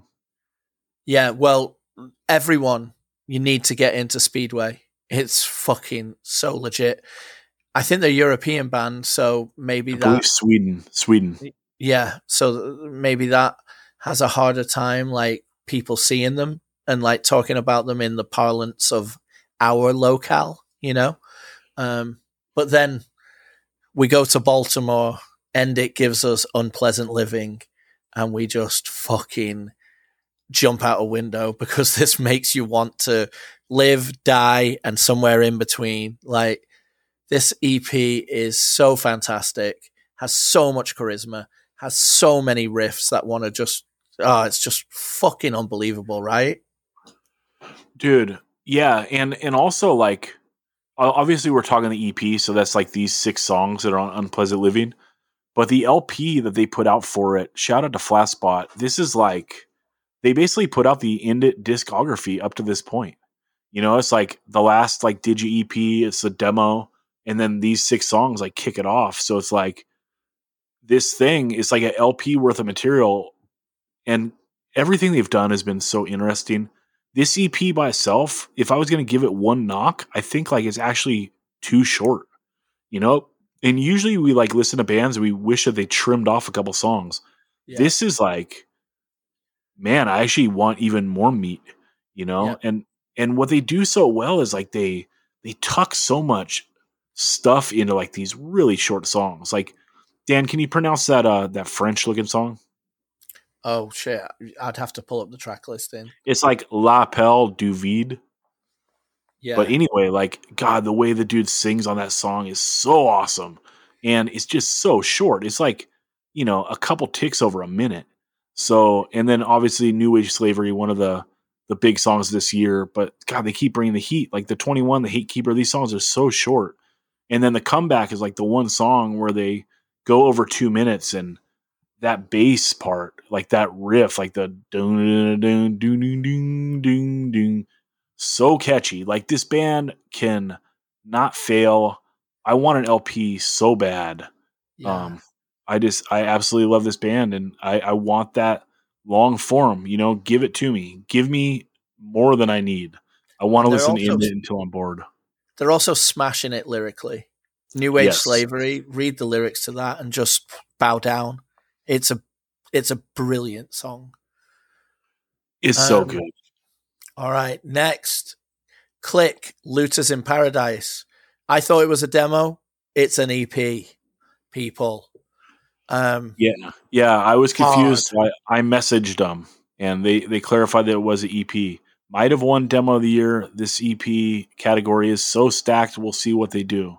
But yeah, Dan, go on. Sorry. Yeah, just absolutely hard. Taking the beatdown formula into a heady world, and talking social issues, and just giving you like clever brutality. It's spectacular. It's like, you know, it's not too different musically than like the modern mosh music. Like, let's say that like that band Sector, I think that they're one of the better bands is playing like a modern moshy style. Click is not that different from it, but the sound is a little different. It's a little bit looser, and they toss in a little more YOLO. Like they're just going to do a scissor beat in this part, and you know, just cause whatever the fuck. And I love that about it. And then, yeah, diving into those lyrics, like this dude is a straight up lyricist, and to be this poetic in like a straightforward way, like his way with words is amazing. And for this style, like, you know, which is mostly moshy, like to come with lyrics this good is absolutely fabulous. It's like End It and Click are both like laying down a lyrical standard that I wish more bands like strive to get to, because good God, it's awesome. So check it out. You can check out the lyrics on the Bandcamp. I don't know if it's on the Spotify, but read them and check it out for both these bands, End It and Click, if you didn't get the records. Dan, what's next? Field of Flames, Constructing a War Against You, giving you that love letter to 90s metallic hardcore. I won't say the metalcore because it's not going to what would be considered metalcore 2000 and on. This is like what was metallic hardcore from like 95 to 98, you know? It's so fantastic while still being a product of today. Like anytime that I always say something's channeling something, doesn't mean that it's 100% that. You can't escape what the world you're in now. So you take that influence and you create something new, pairing it with what you're influenced by today. And Field of Flames do that beautifully. I really love this EP. Yeah, it is very on the nose of like a love letter to 90s metallic hardcore. But like you said, it's not like they're just copying something, because what they're doing is, it's 25 years since, right? And we have the benefit now of all this music being available. So what they can do is they can go through and like cherry pick the best parts of these songs, because realistically, outside of like a handful of bands, like, the Earthcry 7-inch, the Unbroken stuff, LP, and like the last 7 inches, I don't like a lot of 90s metallic hardcore, but when I listen to Field of Flames, I'm like, God, they like chose all the best shit, because I like all these songs, and these guys are like, I don't know, that whole Real Bass Shit crew, they can't miss, right? Like they know how to truncate things and write nice, succinct songs. Don't get at me, Pops. I talk weird sometimes. But yeah, they just know how to like cut it all down and make it sick. This is awesome. And then also we should say, much like the Indit, like the LP is like, all right, well, we're doing vinyl. Toss everything on there. This Field of Flames is like my absolute favorite format, right? It's like you did an EP before, and now you did a new EP that's going to be on vinyl. Toss that old one on the other side, right? So now you got like all the Field of Flames songs on one place, and yeah, it's great. And then lastly, damn that World of Pleasure. Chris, I believe it was Chris or Steph, took a song from the demo last year. This is now an EP. They are bringing the heat. This girl's voice is so savage, and they do also like kind of, if Field of Flames is like merging like all the styles of like 90s metalcore, World of Pleasure, to my ear, and this is from someone that, is not an aficionado of the sound, they lean a little more into that Earth Crisis chug more so, but for whatever reason, they just do it in such a palatable way that I love. And then her voice on top of it is just epic. I love this, Dan. What's your take? Yeah, I love it too. I love that the EP looks like it's a Game Boy game, like nailed down to the absolute like layout. I love that it's World of Pleasure and Friends, because they have a different guest vocalist on each song with them. And I think it's so cool to like be singing about things that, there's a song on here called Everybody Finds Love, and it's a really, it's a biting indictment of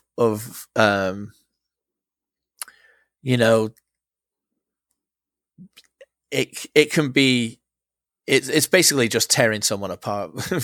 It's just tearing someone apart lyrically, but it's the last line. It just stayed with me. It's so fucking brutal. It's like, everybody finds love. I hope you don't. Oof. Yeah. Oh yeah. All right. Well, Dan, let's go to the winner. Okay. All right. Yeah. I mean, anybody could have won, but End It, Unpleasant Living takes this.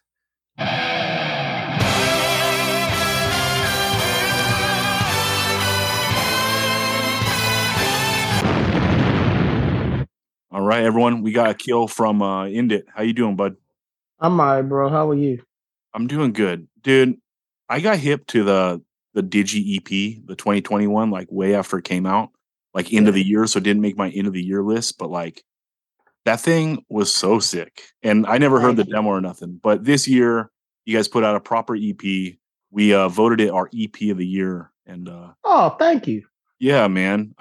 This thing is so awesome. Like, do you feel like fulfilled with doing this band? Is it everything you wanted it to be? It's getting there. In all honesty, I didn't expect this much from this band. If I can be honest, I just wanted to be in a hardcore band. I didn't have really any goals or aspirations or anything. And now that we've done it for a while, and I'm seeing so many other people like it, I guess we're doing something good. Yeah, but it's less about the admiration and more about like your lyrical game is top notch. Like it's something for people to aspire to, right? Thanks, man. Because, well, I mean, I like hardcore music to be like simple yet creative, but the lyrics, like, it's what sets bands apart, right? I mean, Yeah. you feel that way as a lyricist? I mean, that's what all my favorite bands, like outside of hardcore, hip hop, anything. Yeah, I'm all about the lyrics because like a good bar can bolster a generic beat. You know what I mean?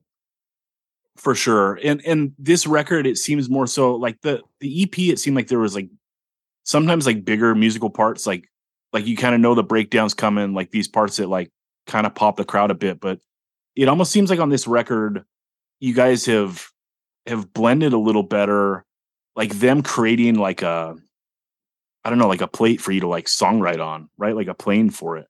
Instead of like trying to pop the big parts just with the music. It's like they're confident now that like you're gonna bring the heat no matter what. So they can like kind of take a little step back. Do you feel like that? Yeah. Well, that's a good observation. I can't disagree with you.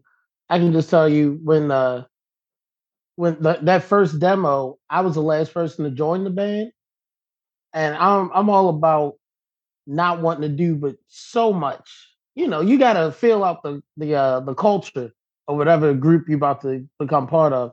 So those songs were already written. Then I hopped on. You know what I mean? Like that band already had an identity. Then I joined said band. For sure. So for the EP and then for this EP, the Digi EP and then this, you feel like you had more like input into the actual song structure. Well, not necessarily input in terms of like the notes and music, but in us going on the road and those dudes getting to know me a little better. Right. Stuff I had exposed them to, things they exposed me to, we were able to build a little bit more. You know? Yeah, I love it. Or if like the one criticism I would have of this record is like the brevity of it, which would be like never a criticism in hardcore, right? But it's like how often every time a band puts out a record, you're like, it's good. If they shaved off 2 songs, it would be great. You know what I mean? Yeah. And then this thing is like, fuck, they did it again. Like last time, it's like we only get 4 songs. This time, it's like 5 plus an intro. When are you gonna give us the real meat, dude? I want 10 songs. So we're doing whatever we're gonna write for this full length. We got some other people giving us some input because things are going in a different direction. People do want a longer song. So that's where we're headed. Longer song. But there was never an intention to write such short songs. Yeah. It's just like that's the song. We play punk. No, for sure. It's nice to have those blazers, right? But you laid it out with the comeback song is over 2 minutes. You broke 2 minutes and the band didn't blow up. You know? Right? So, but it's yeah, actually they're gonna get longer. We've been talking about it in the van, and like my dad, every time we talk about the band in any capacity, he's like, the songs will have to get longer. I'm like, yeah, you're right. We play it to a broader audience. They're not here to just like mosh real hard for 40 seconds. They want to listen to a song. So I get it. Yeah, I mean, just to me, it's great talking to you because just the way that you guys balance like the headiness of your lyrics with also being able to accomplish like some Igno stuff still, right? Like you still are gonna have like fuck you backups, no backups, like that stuff. Like how do you balance that? I don't know. In all honesty, between COVID and like trying to do life and whatnot. Whereas my guitarist, shout out Ray Lee, he writes the leads. Ray writes pretty much all the music in the beginning and a lot now. That boy's insane. Like he's out of his fucking mind. So he'll just serve up something nice. And then I'll wait until day of, and while he's filling out leads, redoing leads and whatnot in the studio, I'm just sitting there jotting something down. And like this shit is real spontaneous. Yeah, but do you feel like, because it sounds like you have a lot of respect for him as a songwriter, like does that in turn make you step your game up, right? Like if he's holding up his end with being super creative, you feel like you need to be also. So I try to meet his level of creativity. But what really, I mean, I've never even considered it, in all honesty. I'm just writing whatever I felt in that moment and then put some type of rhythm to it, and there we go. Yeah. Well, whatever. So either I'm really fucking good.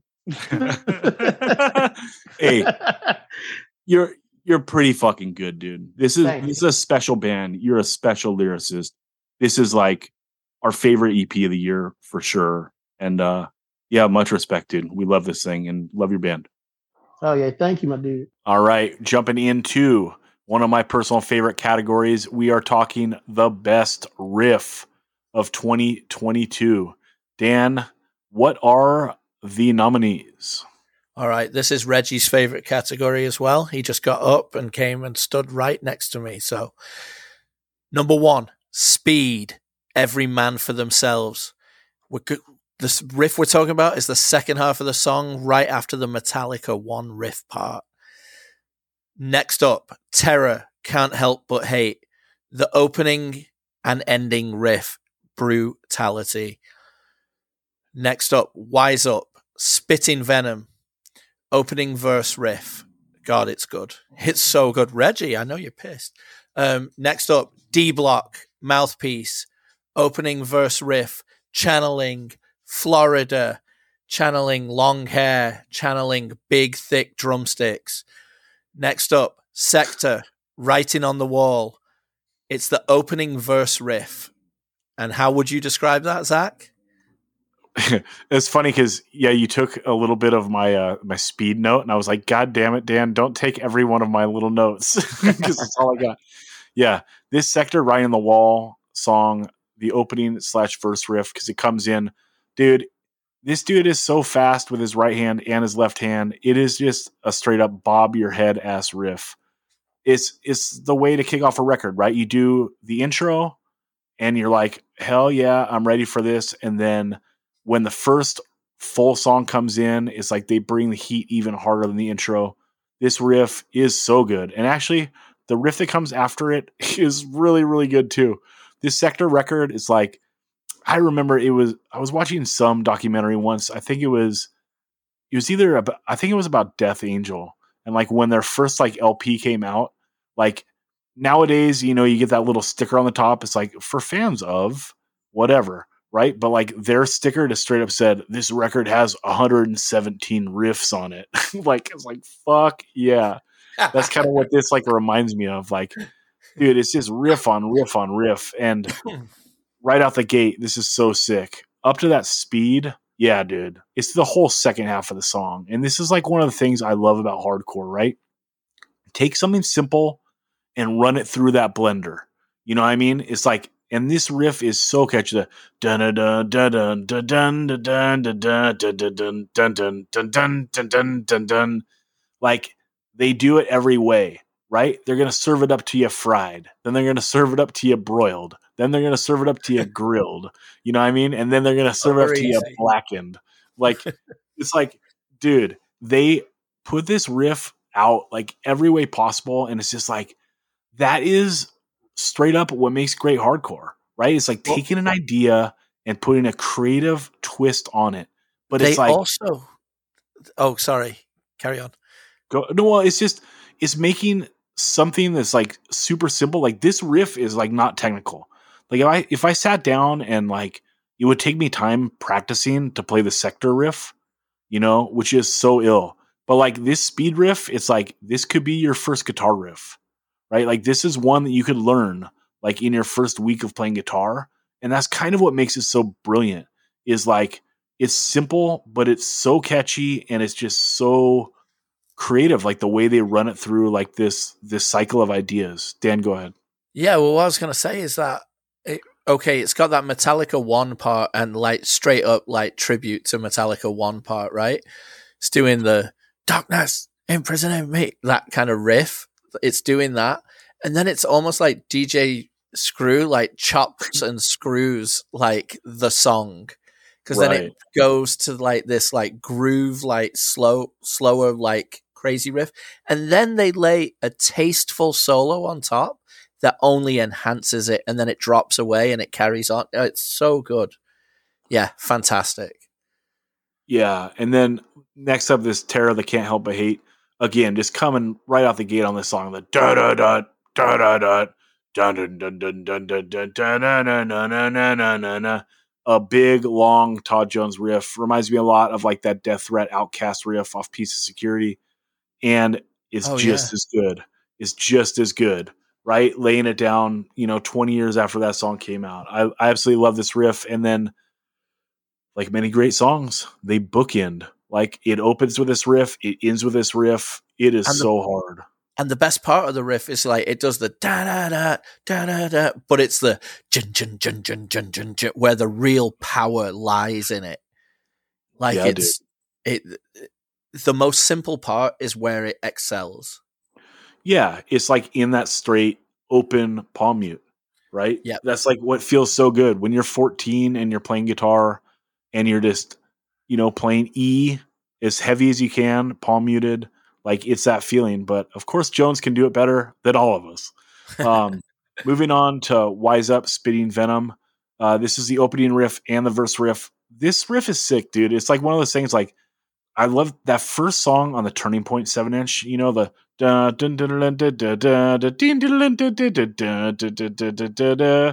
it just sounds like something like a guy sat down. He had his guitar on his knee and was like playing a riff, and he probably played it for 30 minutes straight because it's that sick. That's kind of how this riff is to me. Like it's kind of a basic ass hardcore riff, but it's really good. And then he adds like in those little harmonics at the tail end of the riff, which is like, as Dan would say, the chef's kiss. And it works like, doing this riff by itself. And then when it kicks in with like the bounce drums, it works so perfectly. And I can't say that I was necessarily seeing that bounce coming, but it worked so great. Dan, what's your take on this one? Oh, you just described it perfectly. And the great thing about this song is it's different to the majority of the rest of the EP. It's their like, all right, we're going to push the boat out a little bit further, and it works so well. It's such a great riff. If people haven't checked out this EP/demo, Wise Up, check it out. It's fantastic. And this song really like comes along and like knocks you over because it's not like the rest. Right. And this song will be on the playlist, everyone, 185milessouth.com. Click that playlist link. Check it out. All right. Lastly, that D Block song. Dan, you plucked this one. We talked D Block this year on the pod. You chose this riff on the song Mouthpiece. It's the opening and the verse riff, much like the Wise Up, go from the opening riff into the verse.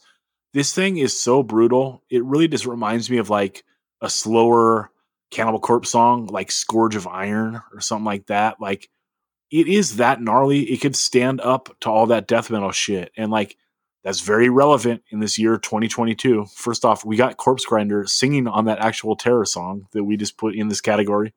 Then you got like a lot of death metal, like influence in hardcore, and also all that death metal stuff right on the edges of hardcore, because like the Maggot Stomp label, right, with Scott McGrath.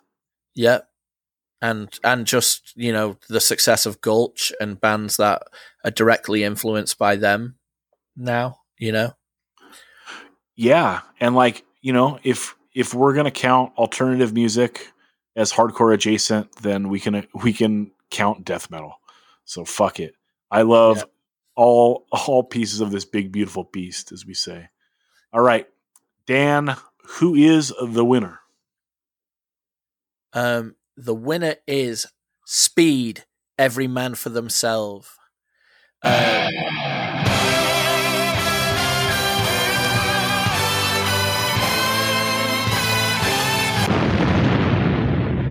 All right, we got Jem from the band Speed. What's up, dude? Chilling, man. How are you, Zach?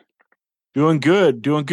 We got to give Speed the riff of the year on that second half of the song, Every Man for Themselves. It just brings the heat, dude. That's an honor. That's an honor. Which riff is it in exactly? Okay, so on the first half of the song, you're busting out like kind of Metallica style, like the yep. But then it goes yep. dun dun dun dun dun dun dun dun dun dun dun dun dun dun dun, and it's so good because, in my opinion, what makes hardcore the best is like when you come up with a simple idea, make it creative, and just work it and make it your own. And you guys like work this riff like a million different ways in that song.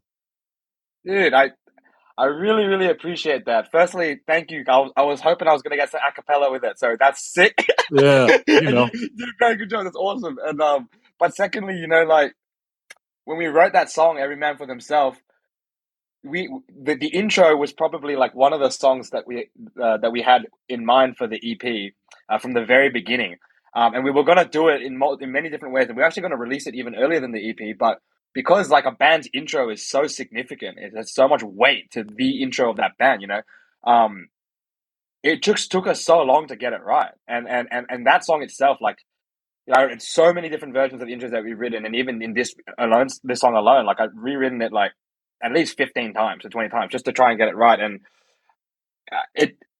where it landed, I was happy, but like there was still things even on reflection that like I feel like it could have been better. But it's a big G up, and I really appreciate hearing that because you've had a lot of awesome guests on this pod, and you guys are OGs with it, and I know you know everything from the beginning of time with hardcore, so it's a big honor.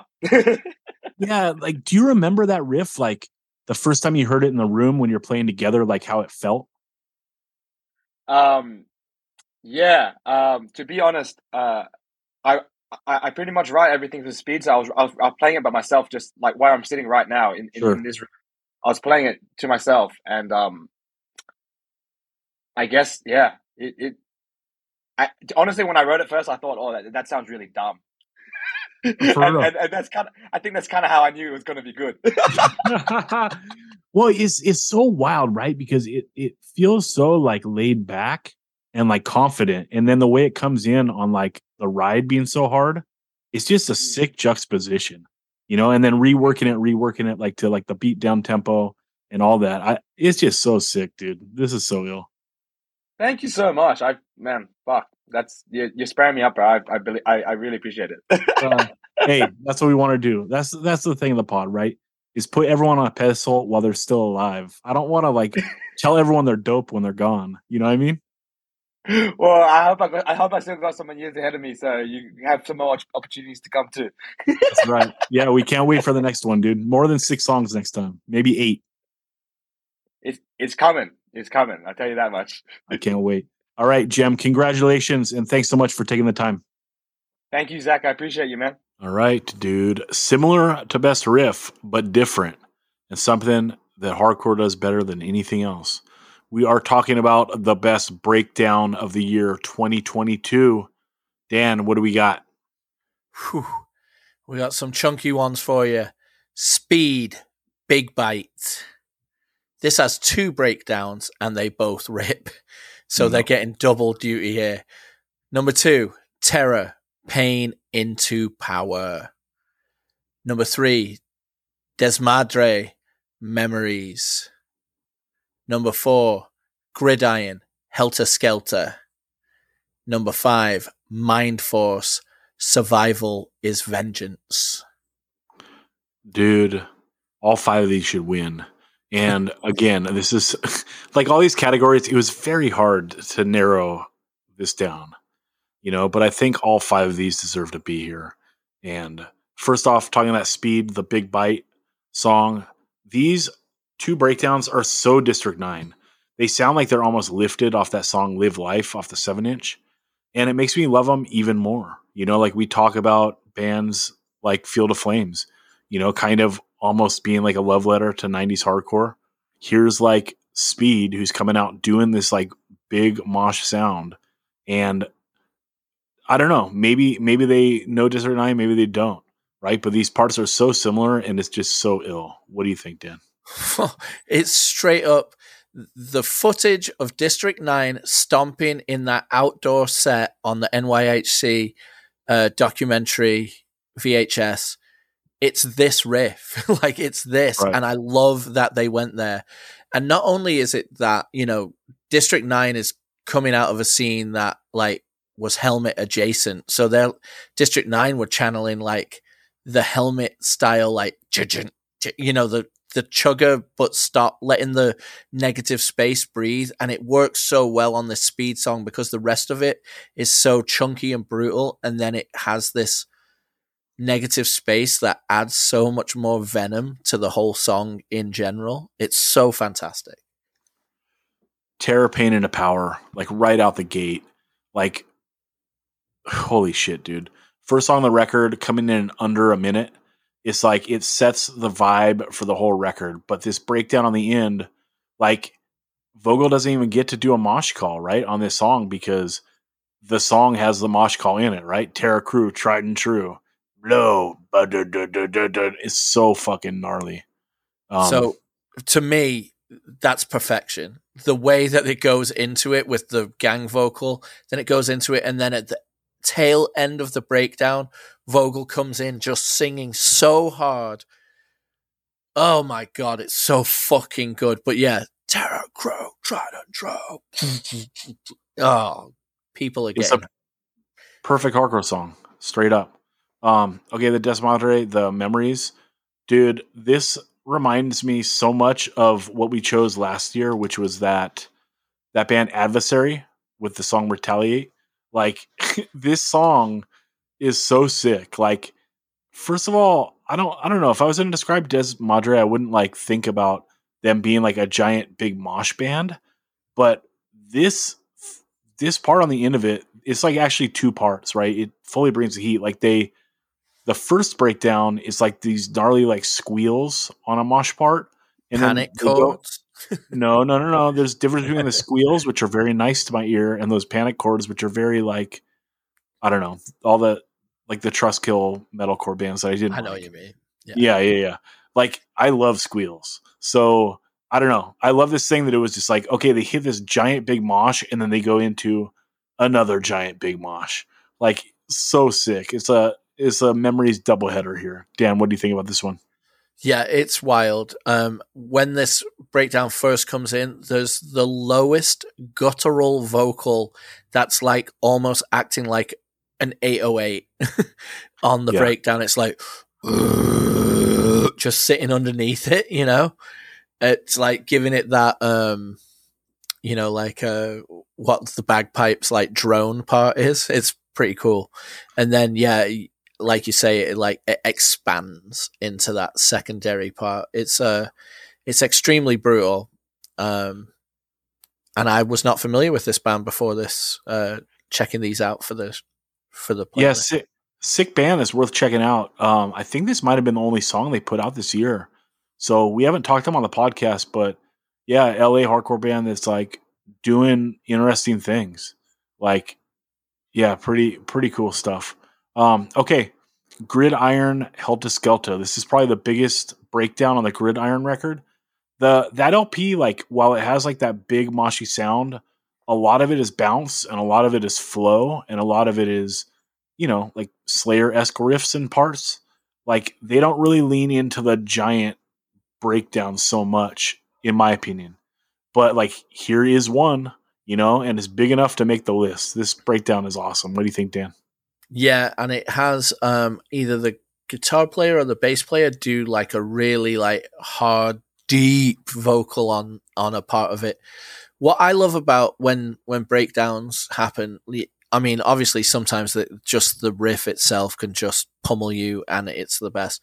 But I love when like a bit of a vocal can like round out the breakdown at the end, you know, like just catch it at the end just to give it that, taking it from fourth to fifth gear, you know, and give people, while they're being decimated in the pit, something to yell out as their last words.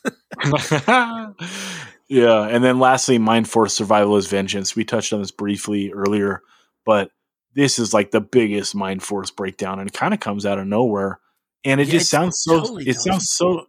Go ahead, Dan. Yeah, it totally comes out of nowhere because he's. You've got the vocal, you know, with the reverb, like, because he has that sick, just the right amount of reverb on his voice always, like it's produced perfectly.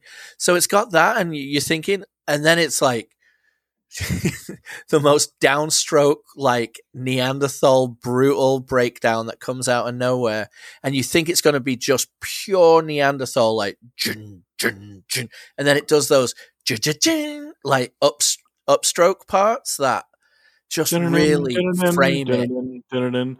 Yeah, it's like this full like beatdownish part, and then it's just it's so savage, but then it like goes in that really nice like technical guitar. And then also, like, we should say that like the first four bands, like, they have those heavy big recordings. Mind Force, like, this guitar does not sound super heavy, and yet they're able to like create this gnarly sounding Neanderthal breakdown that also has like all this technical guitar stuff there. It is fabulous. All 5 of these, this short list is strong. But Dan, let's go to you for the winner. All right. I think it's your turn to open envelope if you want. All right. Well, you rip it for me with your mouth and I'll read it. All right. The winner, Terror, Pain into Power.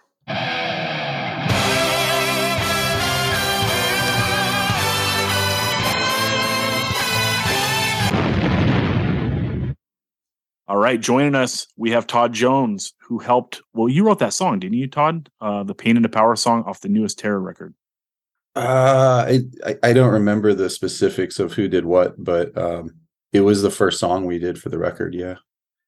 How is it? So this won our category of best breakdown. It's like a gnarly heavy breakdown that comes like off a break, like a pause, you know? It's so big and gnarly, but like comparing it to Nails, like it is dialing it back a little bit. How do you go from like being on 11 all the time to dialing it back a little bit, but knowing it still has to be like gnarly and brutal? Oh, I don't know. I don't know that I did. I just, when Scott called me one day and he asked me to, he wanted to see if I was interested in working on a Terror record with him. And one of the first things that, I asked him, I said, well, what kind of record do you want to do? Because, Terror kind of has a wide berth of sound. They've done melodic, they've done super hard and heavy, they've done kind of mid tempo and heavy, and they've done really fast. So I think Terror has a lot of different ways that they could go when they approach an album. And I told Scott, I said, hey, look, there's a lot of things you guys do, but really I'm only good at doing one thing, or at least I only really want to do one thing, and that's super fast and hard. And he was psyched on that. So he talked to the band, and they all had a meeting, and they decided, all right, let's do this record. Let's have you come on board and let's make a record together. And I was excited. I think as far as dialing it back, with Nails and stuff, it's one influence, but going into Terror, it's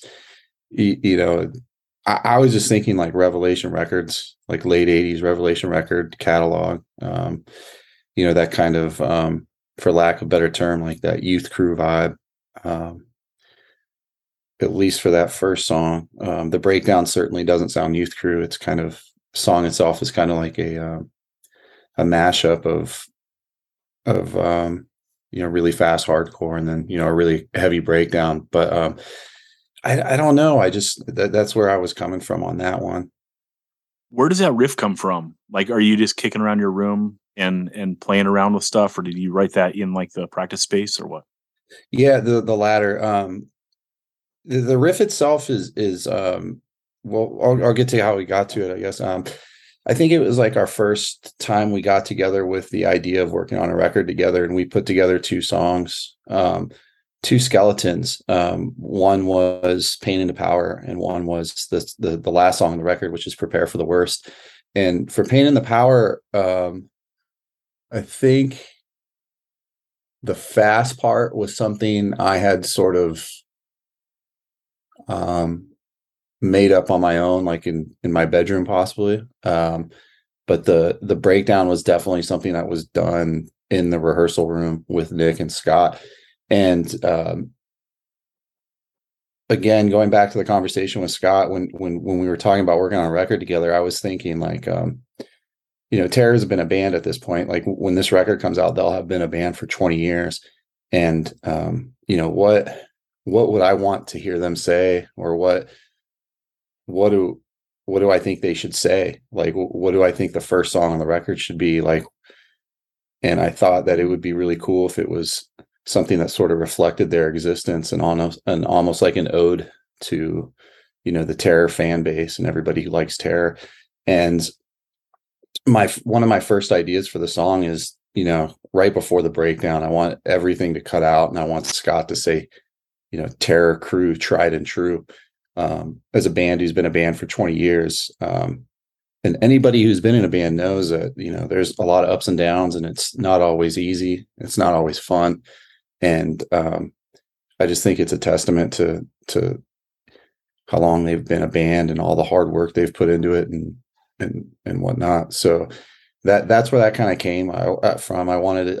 I was like Terror Crew, tried and true. Like I wanted to plant the flag, like the first song on their record, and then I wanted it to go into a breakdown. But the breakdown came just me and Nick and Scott in the room, me and Nick jamming. And the riff itself is very it's very punchy, and I would almost not call it a riff, and it's like more of a part, I would say, because the impact of that part, I think, comes from like the power of the instruments, not necessarily like the notes of the riff that's being played, because it's palm muted and it's like very it's one like progression, dun dun dun dun dun dun dun, and then the core, the left hand, like the actual riff part of it is kind of just going down like the chromatic, like 4 notes, open 1 2 3 4, like 5 notes from D to F sharp, and it just came out of us playing, and we demoed it at the rehearsal space, and it was just something we all liked. Yeah, there's still options of what to do there, though, right? Like, because you decide on the dun dun dun dun, you're going along with like the cymbal or the hi-hat, wherever it is, the 1 2 3 4, right? Like bands on those beatdown parts, they can go at halftime, or they can go like the super, like a more riffy riff, where like the drums are going dun dun dun dun dun dun dun dun. So yeah, it's just absolutely. It flows so good. And then also like, you talking about harkening back like the 20 years and so forth, like the vibe of that song is so similar to Life and Death. So it's kind of sick that it's like, you're coming back, you're helping out with this record, and Terror's been around for 20 years. And like this song has like the vibe of the first song of the demo. That's awesome. I never thought about that, but it really does. Life and Death has a very like positive vibe, and that song Painted to Power has a very positive vibe, and it's fast, and it's like a minute long. That makes I never thought about that. It's a great observation. Oh yeah. Well, Todd, breakdown of the year. Congratulations. Appreciate it. Yeah, well, thanks. I'm really stoked that you guys like the record, and you wanted to give it the breakdown of the year. That's fucking cool. Thank you. All right, we're down to the final 2 categories. First up, we're going to do the best track of 2022. All right. We got Terror, Pain into Power. We got High Viz, 0151. We got Gridiron, Trench. We got Speed, Not That Nice. And we got Praise, Peace of Mind. Dan, 5 bangers. What do you think? Absolute. And High Viz would be pronounced 0151 because it's the area code for Liverpool. But you know what's funny is just you saying that and me realizing like the differences. Like when someone will give you the phone number, like imagine if your phone number is 60071, right? In England, someone will say 60071. Just a funny little difference. That is interesting. Thank you for correcting me. And my dyslexic ass almost read 5150. Shout out Van Halen. All right, dude. Terror, Pain into Power. We just talked this. It won Best Breakdown. But good God, man. Perfect hardcore song. It is there.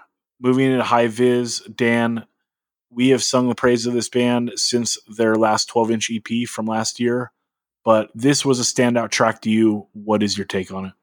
Yeah, it comes in just like stomping, like very like, and then it goes, da-na-na-na-na, and he hits a this, like almost Pat Dubar-ish to start the line, and then it just comes in with, I think, some of the best lyrics like written this year. Easy. This managed decline won't be televised. Our days are numbered on the picket line. We're destitute and demoralized. Our suffering disguised as pride. Oh my God. This song is talking about the Tory government killing off the Liverpool Dockers, and it's absolutely brilliant. It evokes, suffering and also backbone. I don't know. I just love everything about it. I love the way the song sounds. I love the vocal performance. I love high vis, and this is the hardest song on the record. It's really it's a hard song, or what Zach would call a pussy song that's hard.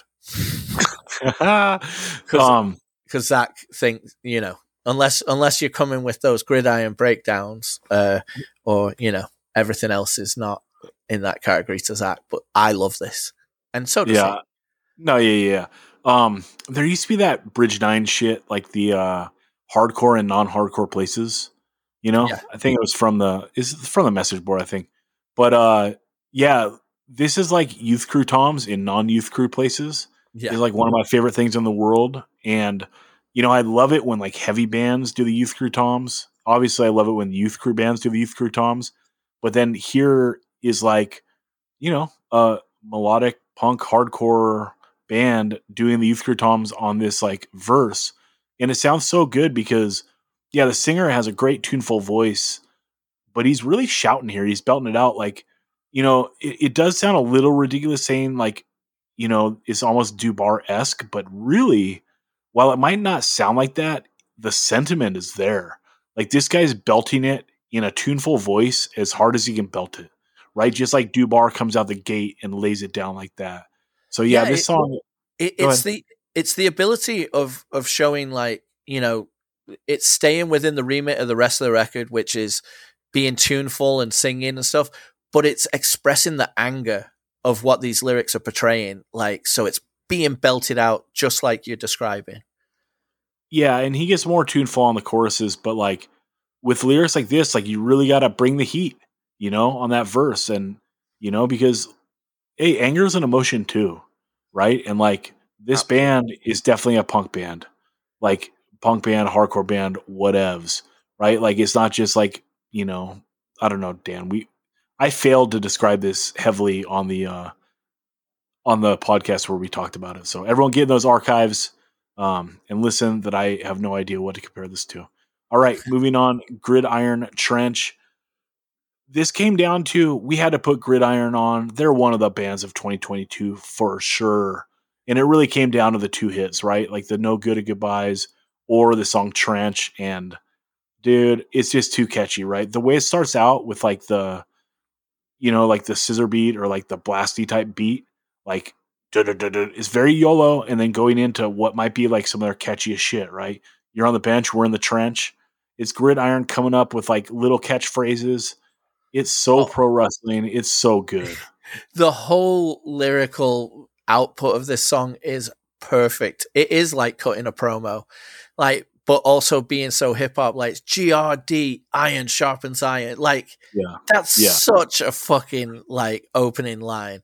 They name drop themselves, but then they also are talking about iron sharpens iron. It's only the strong that survive. And it's just about outing someone that's just, weak while they're in the trench, like it's a diss track. It's a self-promotion track. It's everything I want. It's fucking great. I love it. And then of course, the line that we love, you're on the bench while we're in the trench. So sick. So good. Shout out Gridiron. Yeah. Then we got Speed, Not That Nice, and Speed again, like Gridiron, like undeniably one of the bands of 2022. Right. And digging into that EP they do, like this really is the hit. It's so catchy. It was a single before the whole thing came out. They won our breakdown of the year, but Not That Nice. So catchy. So good. Like from the bounce tempos into like the moshy stuff, and just so catchy on the vocals. This thing's insane. I love it. It's got to be here on the short list. What do you think, Dan? Oh, incredible. They have so many like ones and two couplet lines throughout the whole LP that work so well and are so great. But one that I love in this, it's so simple, but it's only simple because it's simple words, but the way that it's put together is, everyone would love to write a line like this. Big mouth, you talk shit freely. So safe when your world comes easy. I love that. Like, it's just so good. And there's so much like dog related like stuff going on through their LP, the big bite, and this song has lyrics about, biting down on people. Like, it's just, it's so animalistic. I don't know. It adds to the fury and the them being a gang called Speed. It's fucking sick. Yeah, and then that one riff part where they do like the big palm mutes when it's just dung dung, and they let like the palm mutes breathe. Good God, it's just like a little like piece of creativity that's so good. Yeah. Okay, wrapping up, Praise, the song "Peace of Mind." I absolutely love this song. It's my favorite song off their LP. It was definitely one of Chris's favorite LPs of the year. We'll jump all into this in our Super 7 that we do in 2 weeks, but God, this song is so good. And I love Praise so much. Those EPs that they did in the year 2011 or 2012, some of my favorite melodic hardcore of all time, like straight up there with GB for me. Like if I was going to list like my top 5, top 10 melodic hardcore stuff, those 2 7-inches are in there for sure. The 2016 LP I liked. And then this thing, actually, yeah, they did the LP, and then this is just, it's really good. But I like when they bring the heat a little bit, and this Peace of Mind song is so up-tempo and good. And then like that last part when they go to like the slowed down, like Leave It Alone beat, God, it's just so soulful. This song gets me in the feels every single time, like undoubtedly, right? It's like, when we used to all watch TV and like Shawshank Redemption would come on once a week, and like inevitably you're gonna, if it starts from a part where like Red gets out of prison, I'm watching that movie to the end every single time, no doubt. And like no matter what, when I'm watching that movie, it always gets a little dusty inside. You know what I'm saying? And this song is the same way. Like it doesn't matter how many times I listen to this song, at the end there, God, it just is so soulful and so good. It's got to be on the short list. What do you think, Dan? Yeah, this is another one. So, we've got 3 very hard songs, and then we've got 2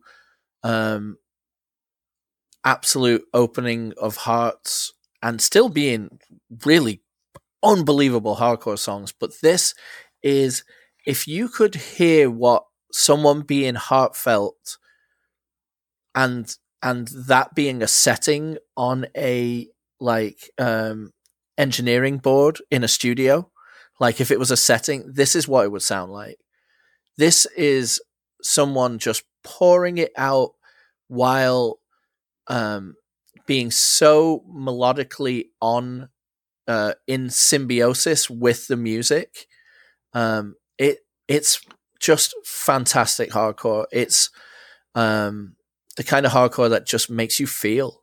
Like lots of other hardcore will make you want to smash. This makes you want to like open the tendrils of your body to like feel the universe around you. Like, and it's clever. The lyrics of this are extremely clever. I mean, I love all 5 songs up for this category, and I'm so glad that Praise made it into this collection. Yeah, when they're at their peak, no one can like get you in the feels in this lane like Praise. They're like the absolute apex of the style. All right, Dan, let's go to you for the winner. All right. I'm really psyched. It's High Vis 0151.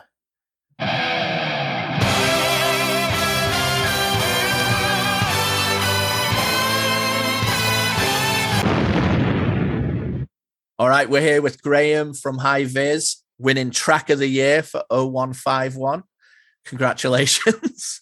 Thank you so much. I've made it. Yeah, that's right. 185 awards, the most prestigious awards in the entire heralded. Yeah. So 0151 is arguably like the hardest song on the LP.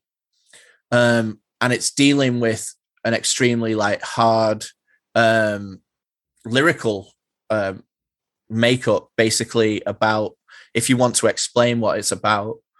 Yeah, it's basically, I came about during lockdown, and I was just, you know, writing songs stuck indoors, and then my uncle, who'd been ill for a while, he had asbestosis from working on the docks, and like a lot of him and his mates, and he's like in and out of hospital for a long time. And over the pandemic, he died, and you know, I ended up going to the funeral, fucking about 6 people there because you couldn't go. Everyone sat away from each other, and then I wrote it just thinking about him and about where we grew up, and then just every day the fucking constant barrage of like Tory propaganda on the telly, and then, you know, obviously which culminated in finding out that none of them gave a fuck about the rules, and we just sat there and buried my uncle.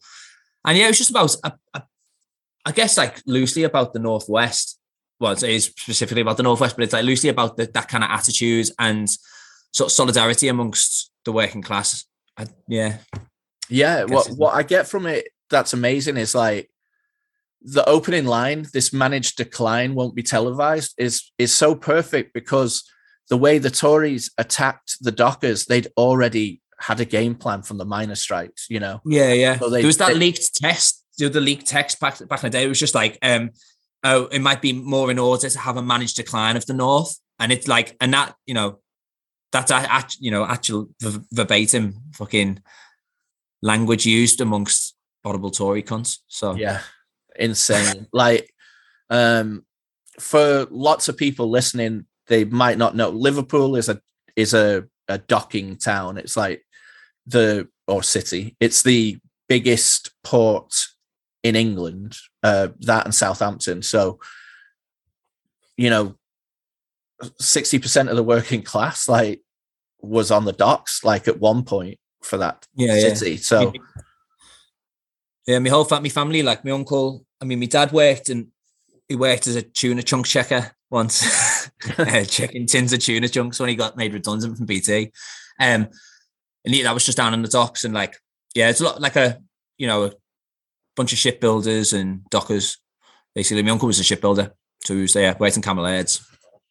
Yeah, so like this song hits hard for me, and the great thing is, like you've explained, like when you spoke to Ray, talking about how lots of American people are reaching out to you saying they feel these lyrics so much because they're very applicable in all walks of life, you know? Yeah. It's like such an amazing thing to me, because I never thought anything of any like band or anything you've ever done. You just think it's just what you do. Do you know what I mean? And then all of a sudden I've had people who are just these little stories about essentially like small town scenarios of people who are just like, fucking hell, that song like really like resonated with me, or about, like solidarity amongst workers or unionized workers or whatever. And I think, it's fucking sick.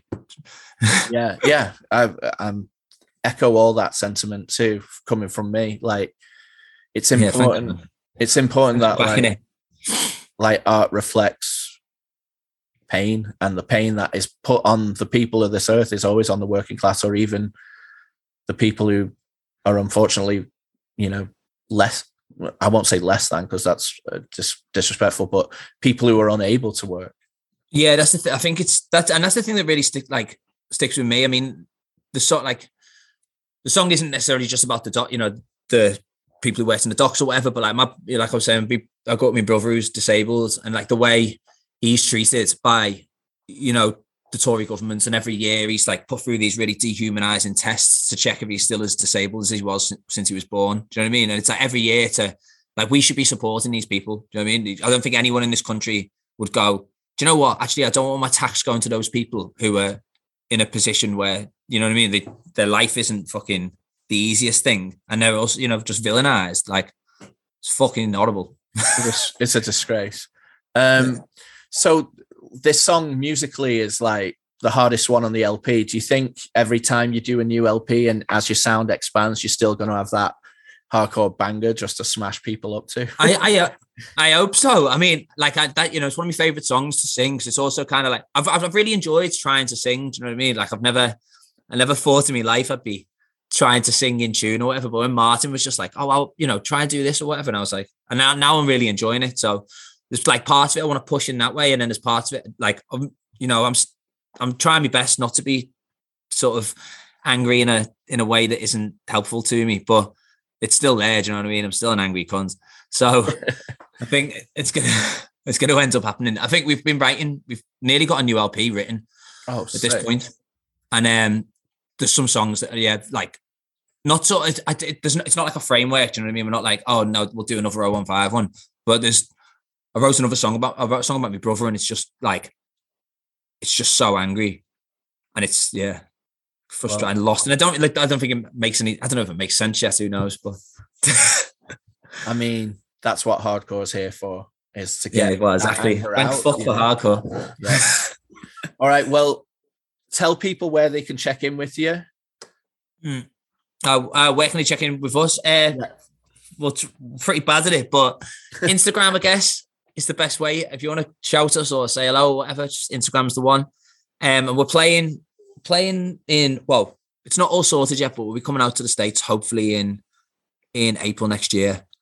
That's the plan. We're just trying to fucking cobble together money to get visas sorted. And then we've got a little tour in February as well. So anyone in Europe, we're playing a couple of days across Europe. So have a look. Amazing. Well, you better be coming to the West Coast. No, just East Coast bias. Mate, I'm doing whatever I'm told. I want no part in organising anything. But I mean, of course. I want if you're doing what you're told, I'm telling you that you're coming to the West Coast. See, well, Ellie, thanks so much for you lot as well for like, I mean, obviously this means the world. Getting this award is, but it's mad that you are the ones who backed us from the first LP when that LP came out and we were just like, oh right, well, no one gives a fuck. So, and then we were just stuck indoors in the pandemic. So I mean, it's mad to see now that people actually seem to care, which is cool. Well, 185 miles south loves High Vis forever. Well, thank you. I love you too. All right, everyone, we're coming down to the come down. It is the best LP of 2022. And not just hardcore, for all of music, because hardcore is the best. What's up? All right, who are our nominees, Dan? All right, this is a packed category on a packed year in the best genre of music of all time. Number 1, Punitive Damage, This Is the Blackout. Number 2, Mind Force, New Lords. Number 3, Terror, Pain into Power. Number 4, Long Knife, Curb Stomp Earth. Number 5, Gridiron, No Good at Goodbyes. All bangers, dude. All killer, no filler. Holy cow. Kicking it off, Punitive Damage, This Is the Blackout. We've been looking forward to this LP for so long, and it delivered. We talked it this year on the pod. But Dan, what's your take? I adore this record. When it first came out, I must have listened to this on, you know how they're doing those fucking things on Instagram now where you have a fest of your Spotify listens? I bet you Punitive Damage will make it onto my fest just from how much I listened to this when it first came out. Also, the title of the record, The Damned had us waiting for the blackout, and then Punitive Damage said, nah, this is the blackout, and they gave it to us. Yeah, much like that Two Witnesses song where we said it gets better and better on every listen. That's not to take away from the first listen, right? Because I love that Two Witnesses demo, and I didn't even realize that comp track existed. And then when we talked about this category, and Chris is like, dude, that Two Witnesses track has got to be on there. I listened to it, and I was like, fuck, this song bangs. But then every listen, it got better. And that's how this Puny D was to me. When I listened to it the first time, I was like, fuck yeah, it delivered. Right? It was like the perfect amount of songs. Like, it's just a great LP and like so over the plate, but like still like branching out just enough to keep things interesting. Recording's perfect. Steph's vocals are cranked up to 11. I love it. But my point is, when I listened to it the first time, I was like, this delivers. This is so awesome. But on every listen since then, it just keeps getting better and better. I've listened to this album a ton of times by now. I haven't gotten sick of it yet. It keeps getting better. And holy cow, what an accomplishment. I love this thing. It really does. And I have just cycled back to the part where she's going, "Shut your fucking mouth," and I like go back to where she just starts doing that part again and again and again. It's like me calling in and going, "What do you want to hear? Wu-Tang. Wu-Tang again and again and again. Punitive Damage again and again and again." That's what I'm saying. Yeah, because what can be more on the nose than like a hardcore band yelling "shut your mouth," right? Yeah. But the thing is, like, just like we talked about with like that speed, every man for themselves riff, like what makes hardcore great at its best is taking something simple and being able to pull it off, right? Take something that is like out there in like the ether, pull it in, make it your own, and make it awesome. And like that's a perfect example of that. Okay, Mind Force New Lords. Good God, we talked the hell out of this record this year too. What an accomplishment to follow up on the first LP and then like that 12-inch with the 4 songs, and then now this, a second LP having to be just as good. And good God, man, it's like they did it again. I can't sing the praise of this LP enough. I want to yell it from the rooftops. What's your take, Dan? Well, everything about them is perfect. They write perfect songs. They have perfect production. They keep things interesting. They have titles that just make you know that you're going to love it. Like the name of this LP, New Lords, like I already knew, like it's got pseudo like Wu-Tang like reference without it being a Wu-Tang reference. Do you know what I mean? To me, that's what it conjures up to me, even though it doesn't sound anything like that, of course. But charisma, hardness, clever lyrics, really great song titles. It's got it all. Mind Force, they're never going to let you down. I mean, I'm touching wood right now. They're never going to let you down. And it's got that swagger, right? Yeah. Like that's what puts it over the top. And the other thing is like these dudes are true fans of hardcore and they paid their dues. They were in bands before this. This isn't like a band that came out of the gate and like hit it and went. And the other thing is like their bands that they did before this, like they were in that Living Laser band for a while and like did multiple like releases with it. It wasn't like a lot of bands now, you know, like throw shit against the wall and wait till something sticks. And if it sticks, run with that. Right. It's not like that. Everything about this band rules. Like if someone's going to be, what's your favorite hardcore band? And like someone said Mind Force, I'd be like, that is what's up.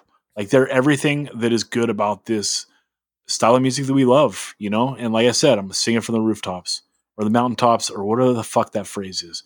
All right. Terror, Pain into Power. Holy shit.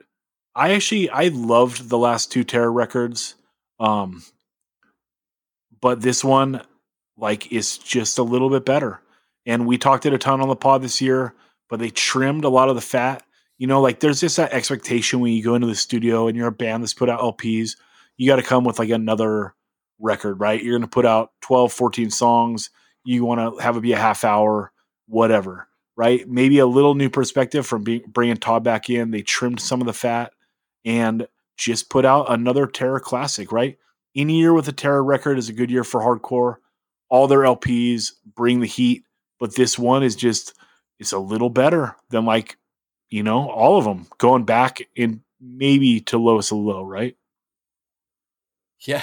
I mean, this is what happens when you sit down and you think about it, but at the same time, you feel everything and it comes out in a natural feeling way with, in the back of your mind, the plan. This is how a perfect hardcore record is put together. You actually spend time thinking about it. You think about making yourself more streamlined, making yourself hit harder, making yourself not get stuck in the mud at all. And that's what happens. If you actively think about, like, you coach yourself into a way, but then you let the feeling and the pure rage take over, that's what Pain into Power is. It's perfect. All right, Long Knife, Curb Stomp Earth. This is one of the LPs that we didn't get to talk to this year. Maybe we'll talk it in January, but I did want to put it on this short list for best LP. I've been kicking it around since this came out. is like this one of the greatest LPs I've heard in the last 5 years, or is this like a little too on the nose and LARPy Poison Idea worship? And the more I listen to it, the more I just think it's fucking awesome. And it's like just a great piece of hardcore punk. And Dan, you've seen me like toss this out of like a multitude of people like asking that same question, right? And recently in the group chat, we were asking Mike Cheese, right? Like, dude, is this awesome or is this like kind of LARPy? You know what I mean? And like he leaned into it even harder than I did, right? Like some of like the lyrics that seemed like a angsty 13-year-old kid, like the way he brought it up to me like that, I was like, I kind of like was apprehensive about that being awesome. And he's like, dude, if they don't have like, a song on the next record called like Anarchy Rules, like I'm going to be disappointed. And I'm like, fuck, that kind of makes sense, right? Like they leaned into the Poison Idea shit so hard. Why not lean into like just kind of simple, like the government sucks, like lyrics, like so hard, right? Like sometimes you just want to be in your lane, and this thing kicks ass. Like it sounds like a Missing Poison Idea record, like from like that era, like the 88 to 92-ish era Poison Idea. If you love that stuff, these guys come out the gate and they got a music video. I looked at the guy long and hard. I was like, is this dude a poser or not? I leaned on not poser. And yeah, so I love this thing. Dan, have you gotten a chance to sit with this record at all? Yeah. What I think about talking about like being in the lane or cosplay or anything like that, if you want to celebrate something that is fantastic and base an output, a sound around something that has meant the world to you, I don't usually, unless it's done in a disingenuous way or with, oh, we're making fun of this instead. Like, I always celebrate people like having their heart on their sleeve and showing their influences to the max. And I think this is fantastic for that. Like you say, the video, they're definitely like tongue in cheek having fun, but they're also like the song just rips.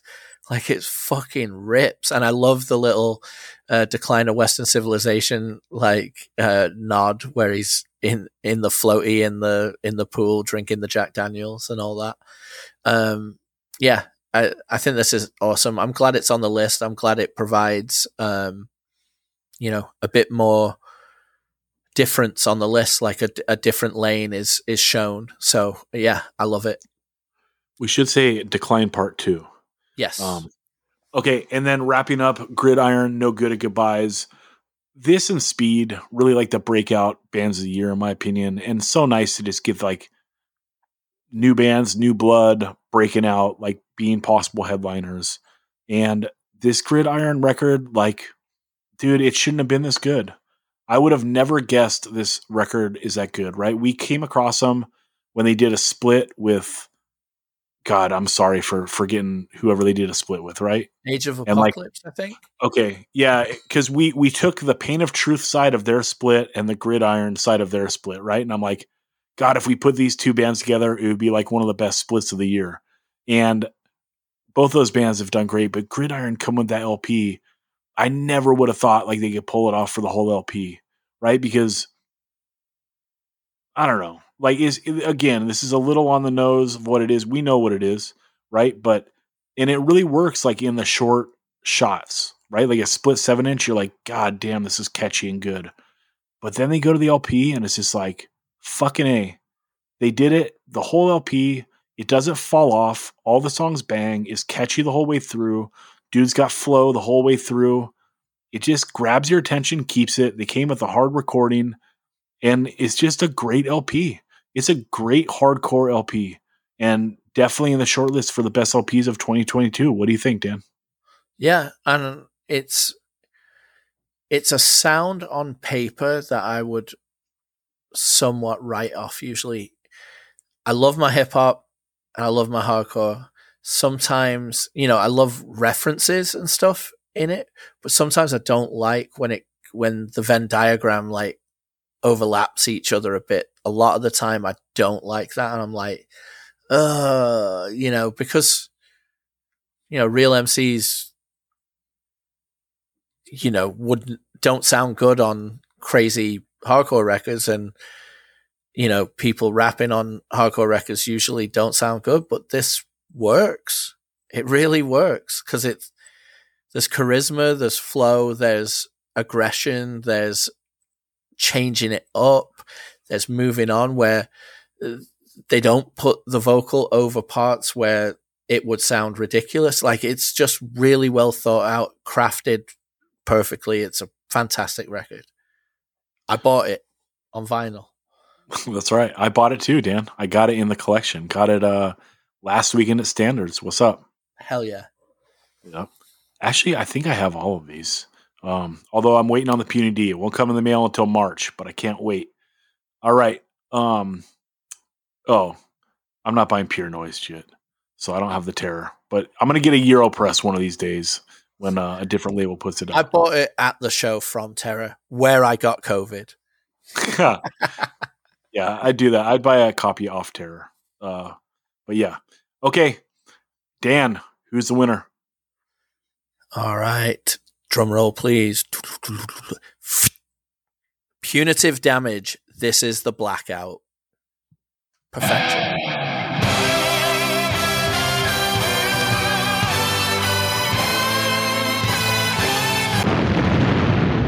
All right. I'm here with Steph and Mike from Punitive Damage. Congrats, guys, on the hardcore record of the year. What's up? What's up? Thanks for having us, and thanks for such a very kind award. Oh my goodness.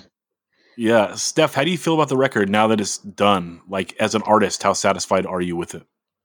Oh, I'm just absolutely beyond satisfied. I have just been so tired of having to sit on this record for so long and be so secretive. But all in all, I think, the things pan out kind of the way they're meant to. Everything came together the way it meant to. And like, I'm thrilled with every aspect of this record. Like, it's fucking awesome. And I'm just so happy that people can finally hear it. Yeah, Mike, how did you approach writing this record? Because in the past, you've done demo, you've done EP, but writing a hardcore record that is not, Steph isn't singing and hitting notes. Like, it's not a melodic record, right? It's hard to write a hardcore LP. How did you approach it? Frantically and absolutely terrified. I think at a few different points, I was like, we need to give Brian back his money. Cause I wanted, we kind of had like a bit of a cursed LP run, Steph and I, for a long time there before the Applewhite LP. And, just not being able to jam. And like, it was like kind of iPhone, like sending iPhone riffs back and forth. And, normally I like bring a riff in and then Kristen will be like, nah. And then we'll like season it until we get somewhere we're happy with it. But it was like, you kind of have to rely on people responding. So it was like very tough. And we were writing up until like we were recording vocals and like kind of like figuring some stuff out on like right before we did a take. Like the broad pieces were there, but it was quite stressful. And I had we pre-pro'd it and I had I'd been like thinking about it and like listening to it and like kind of consuming. My friend was sending me some like some band. They're like, oh, Mike, you'll like this. It's kind of like like I don't know, like the Replacements or whatever. And I was like, I can't listen to any of this until we're done recording. Like only hardcore. I cannot have melody polluting my mind. And so yeah, I was so lost in the sauce that I had no north. And I was like, I don't even know if this is good anymore. When you're looking at something like a color for so long or something, and you're like, I need to white balance because I have nothing. That's what it was like. So hearing people like it is like great because I was like, this shit might suck, and I don't know. well, you've had a couple months now with it. How do you feel about it now? Good. I feel like really good. And I think, like I said, because and that was like before we recorded. After we recorded, I probably listened to it like 1,100 more times. Like it was just to like really sink it in. And there's lots of things that I'm like, God damn it, I wish we'd done this or I wish we'd done that. But it's all like super minor stuff, and some of it will like we've started implementing live and what have you, and just like little things. But I feel good about it. It sounds good. Steph usually I usually have like kind of like vocal cadence and melodies in mind, and then Steph kind of comes with her own. I'm like, oh yeah, those are way better. So Yeah, Steph, how did you approach like having to write so many lyrics? Like for an LP, it's different than, to an EP. You have a few ideas, you get them down. This is a lot, and it's really impressive. Thank you. Also, a lot of fear, a lot of apprehension. Maybe not apprehension. A lot of, I guess, second guessing myself because, what I had what I had written for the EPs and the demos and stuff, like I was psyched on and I was very proud of. But, in terms of like subject matter and stuff, an LP gives you a lot more room, I think, to just kind of dive into more. And respectfully, like I find that, an LP can be a bit daunting, especially a hardcore LP, because like how, like you could easily end up making a 12, 13 song record where everything more or less kind of sounds the same. Or it's very indistinguishable. Like it's all a big blur of like the same thing. And that was my biggest fear going into it. And I know that in terms of vocals, that can definitely be, that definitely contributes to it. So I wanted to, like, I guess make it interesting, but not interesting for the sake of like, let's make this kooky or interesting. But like, I guess for me, it was like digging deeper down into like things that like affected me or things that I, were always like kind of on my mind and stuff, and like the world around me.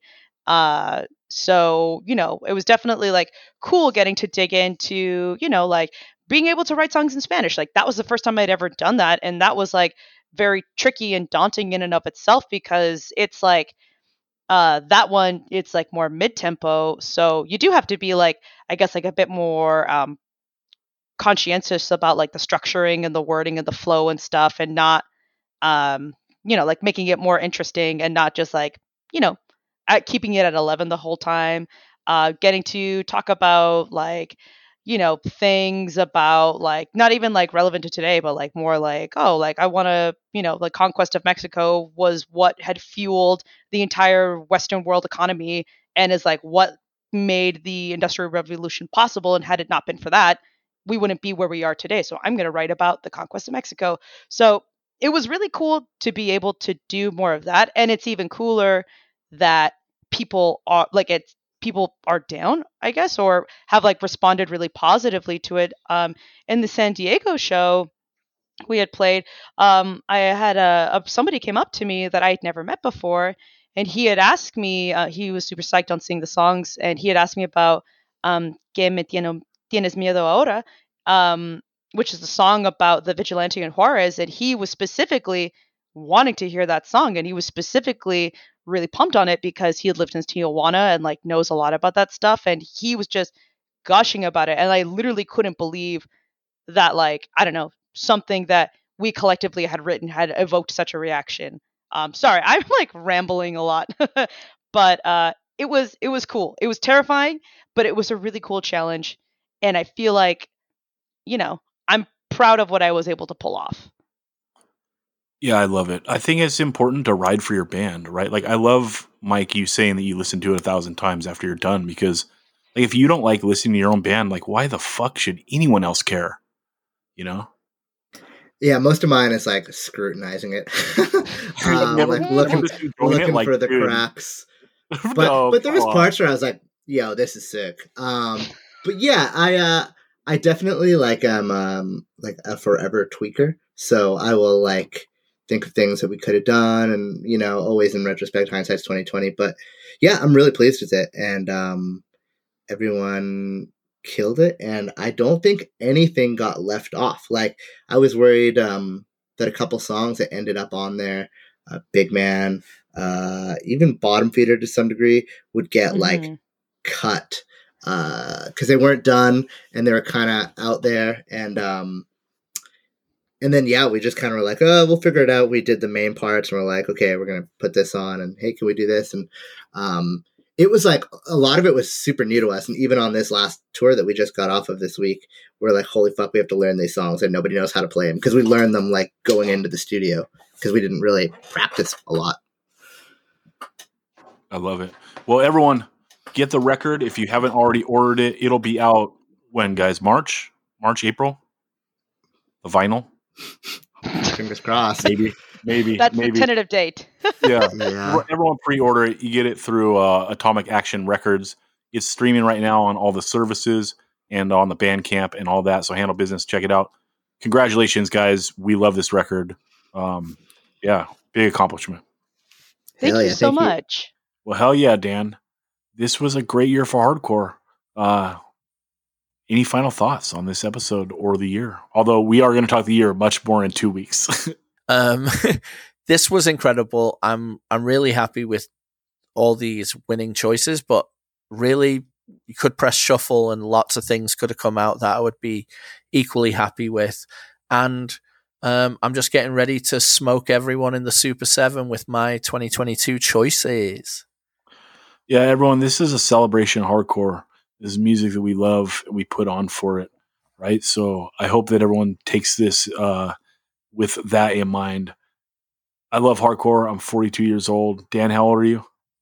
46. 46. And we've been in this thing for a long time. I still love it like the day I discovered it, right? And so to be able to have the pleasure to put on for all these bands, this music that I love, I appreciate that. I appreciate all the listeners and everyone who loves hardcore and listens to this podcast. So thanks everyone for the support. Hardcore rules. We'll talk to you again in 2 weeks when we're going to do the Super 7 for 2022. We'll talk to y'all soon.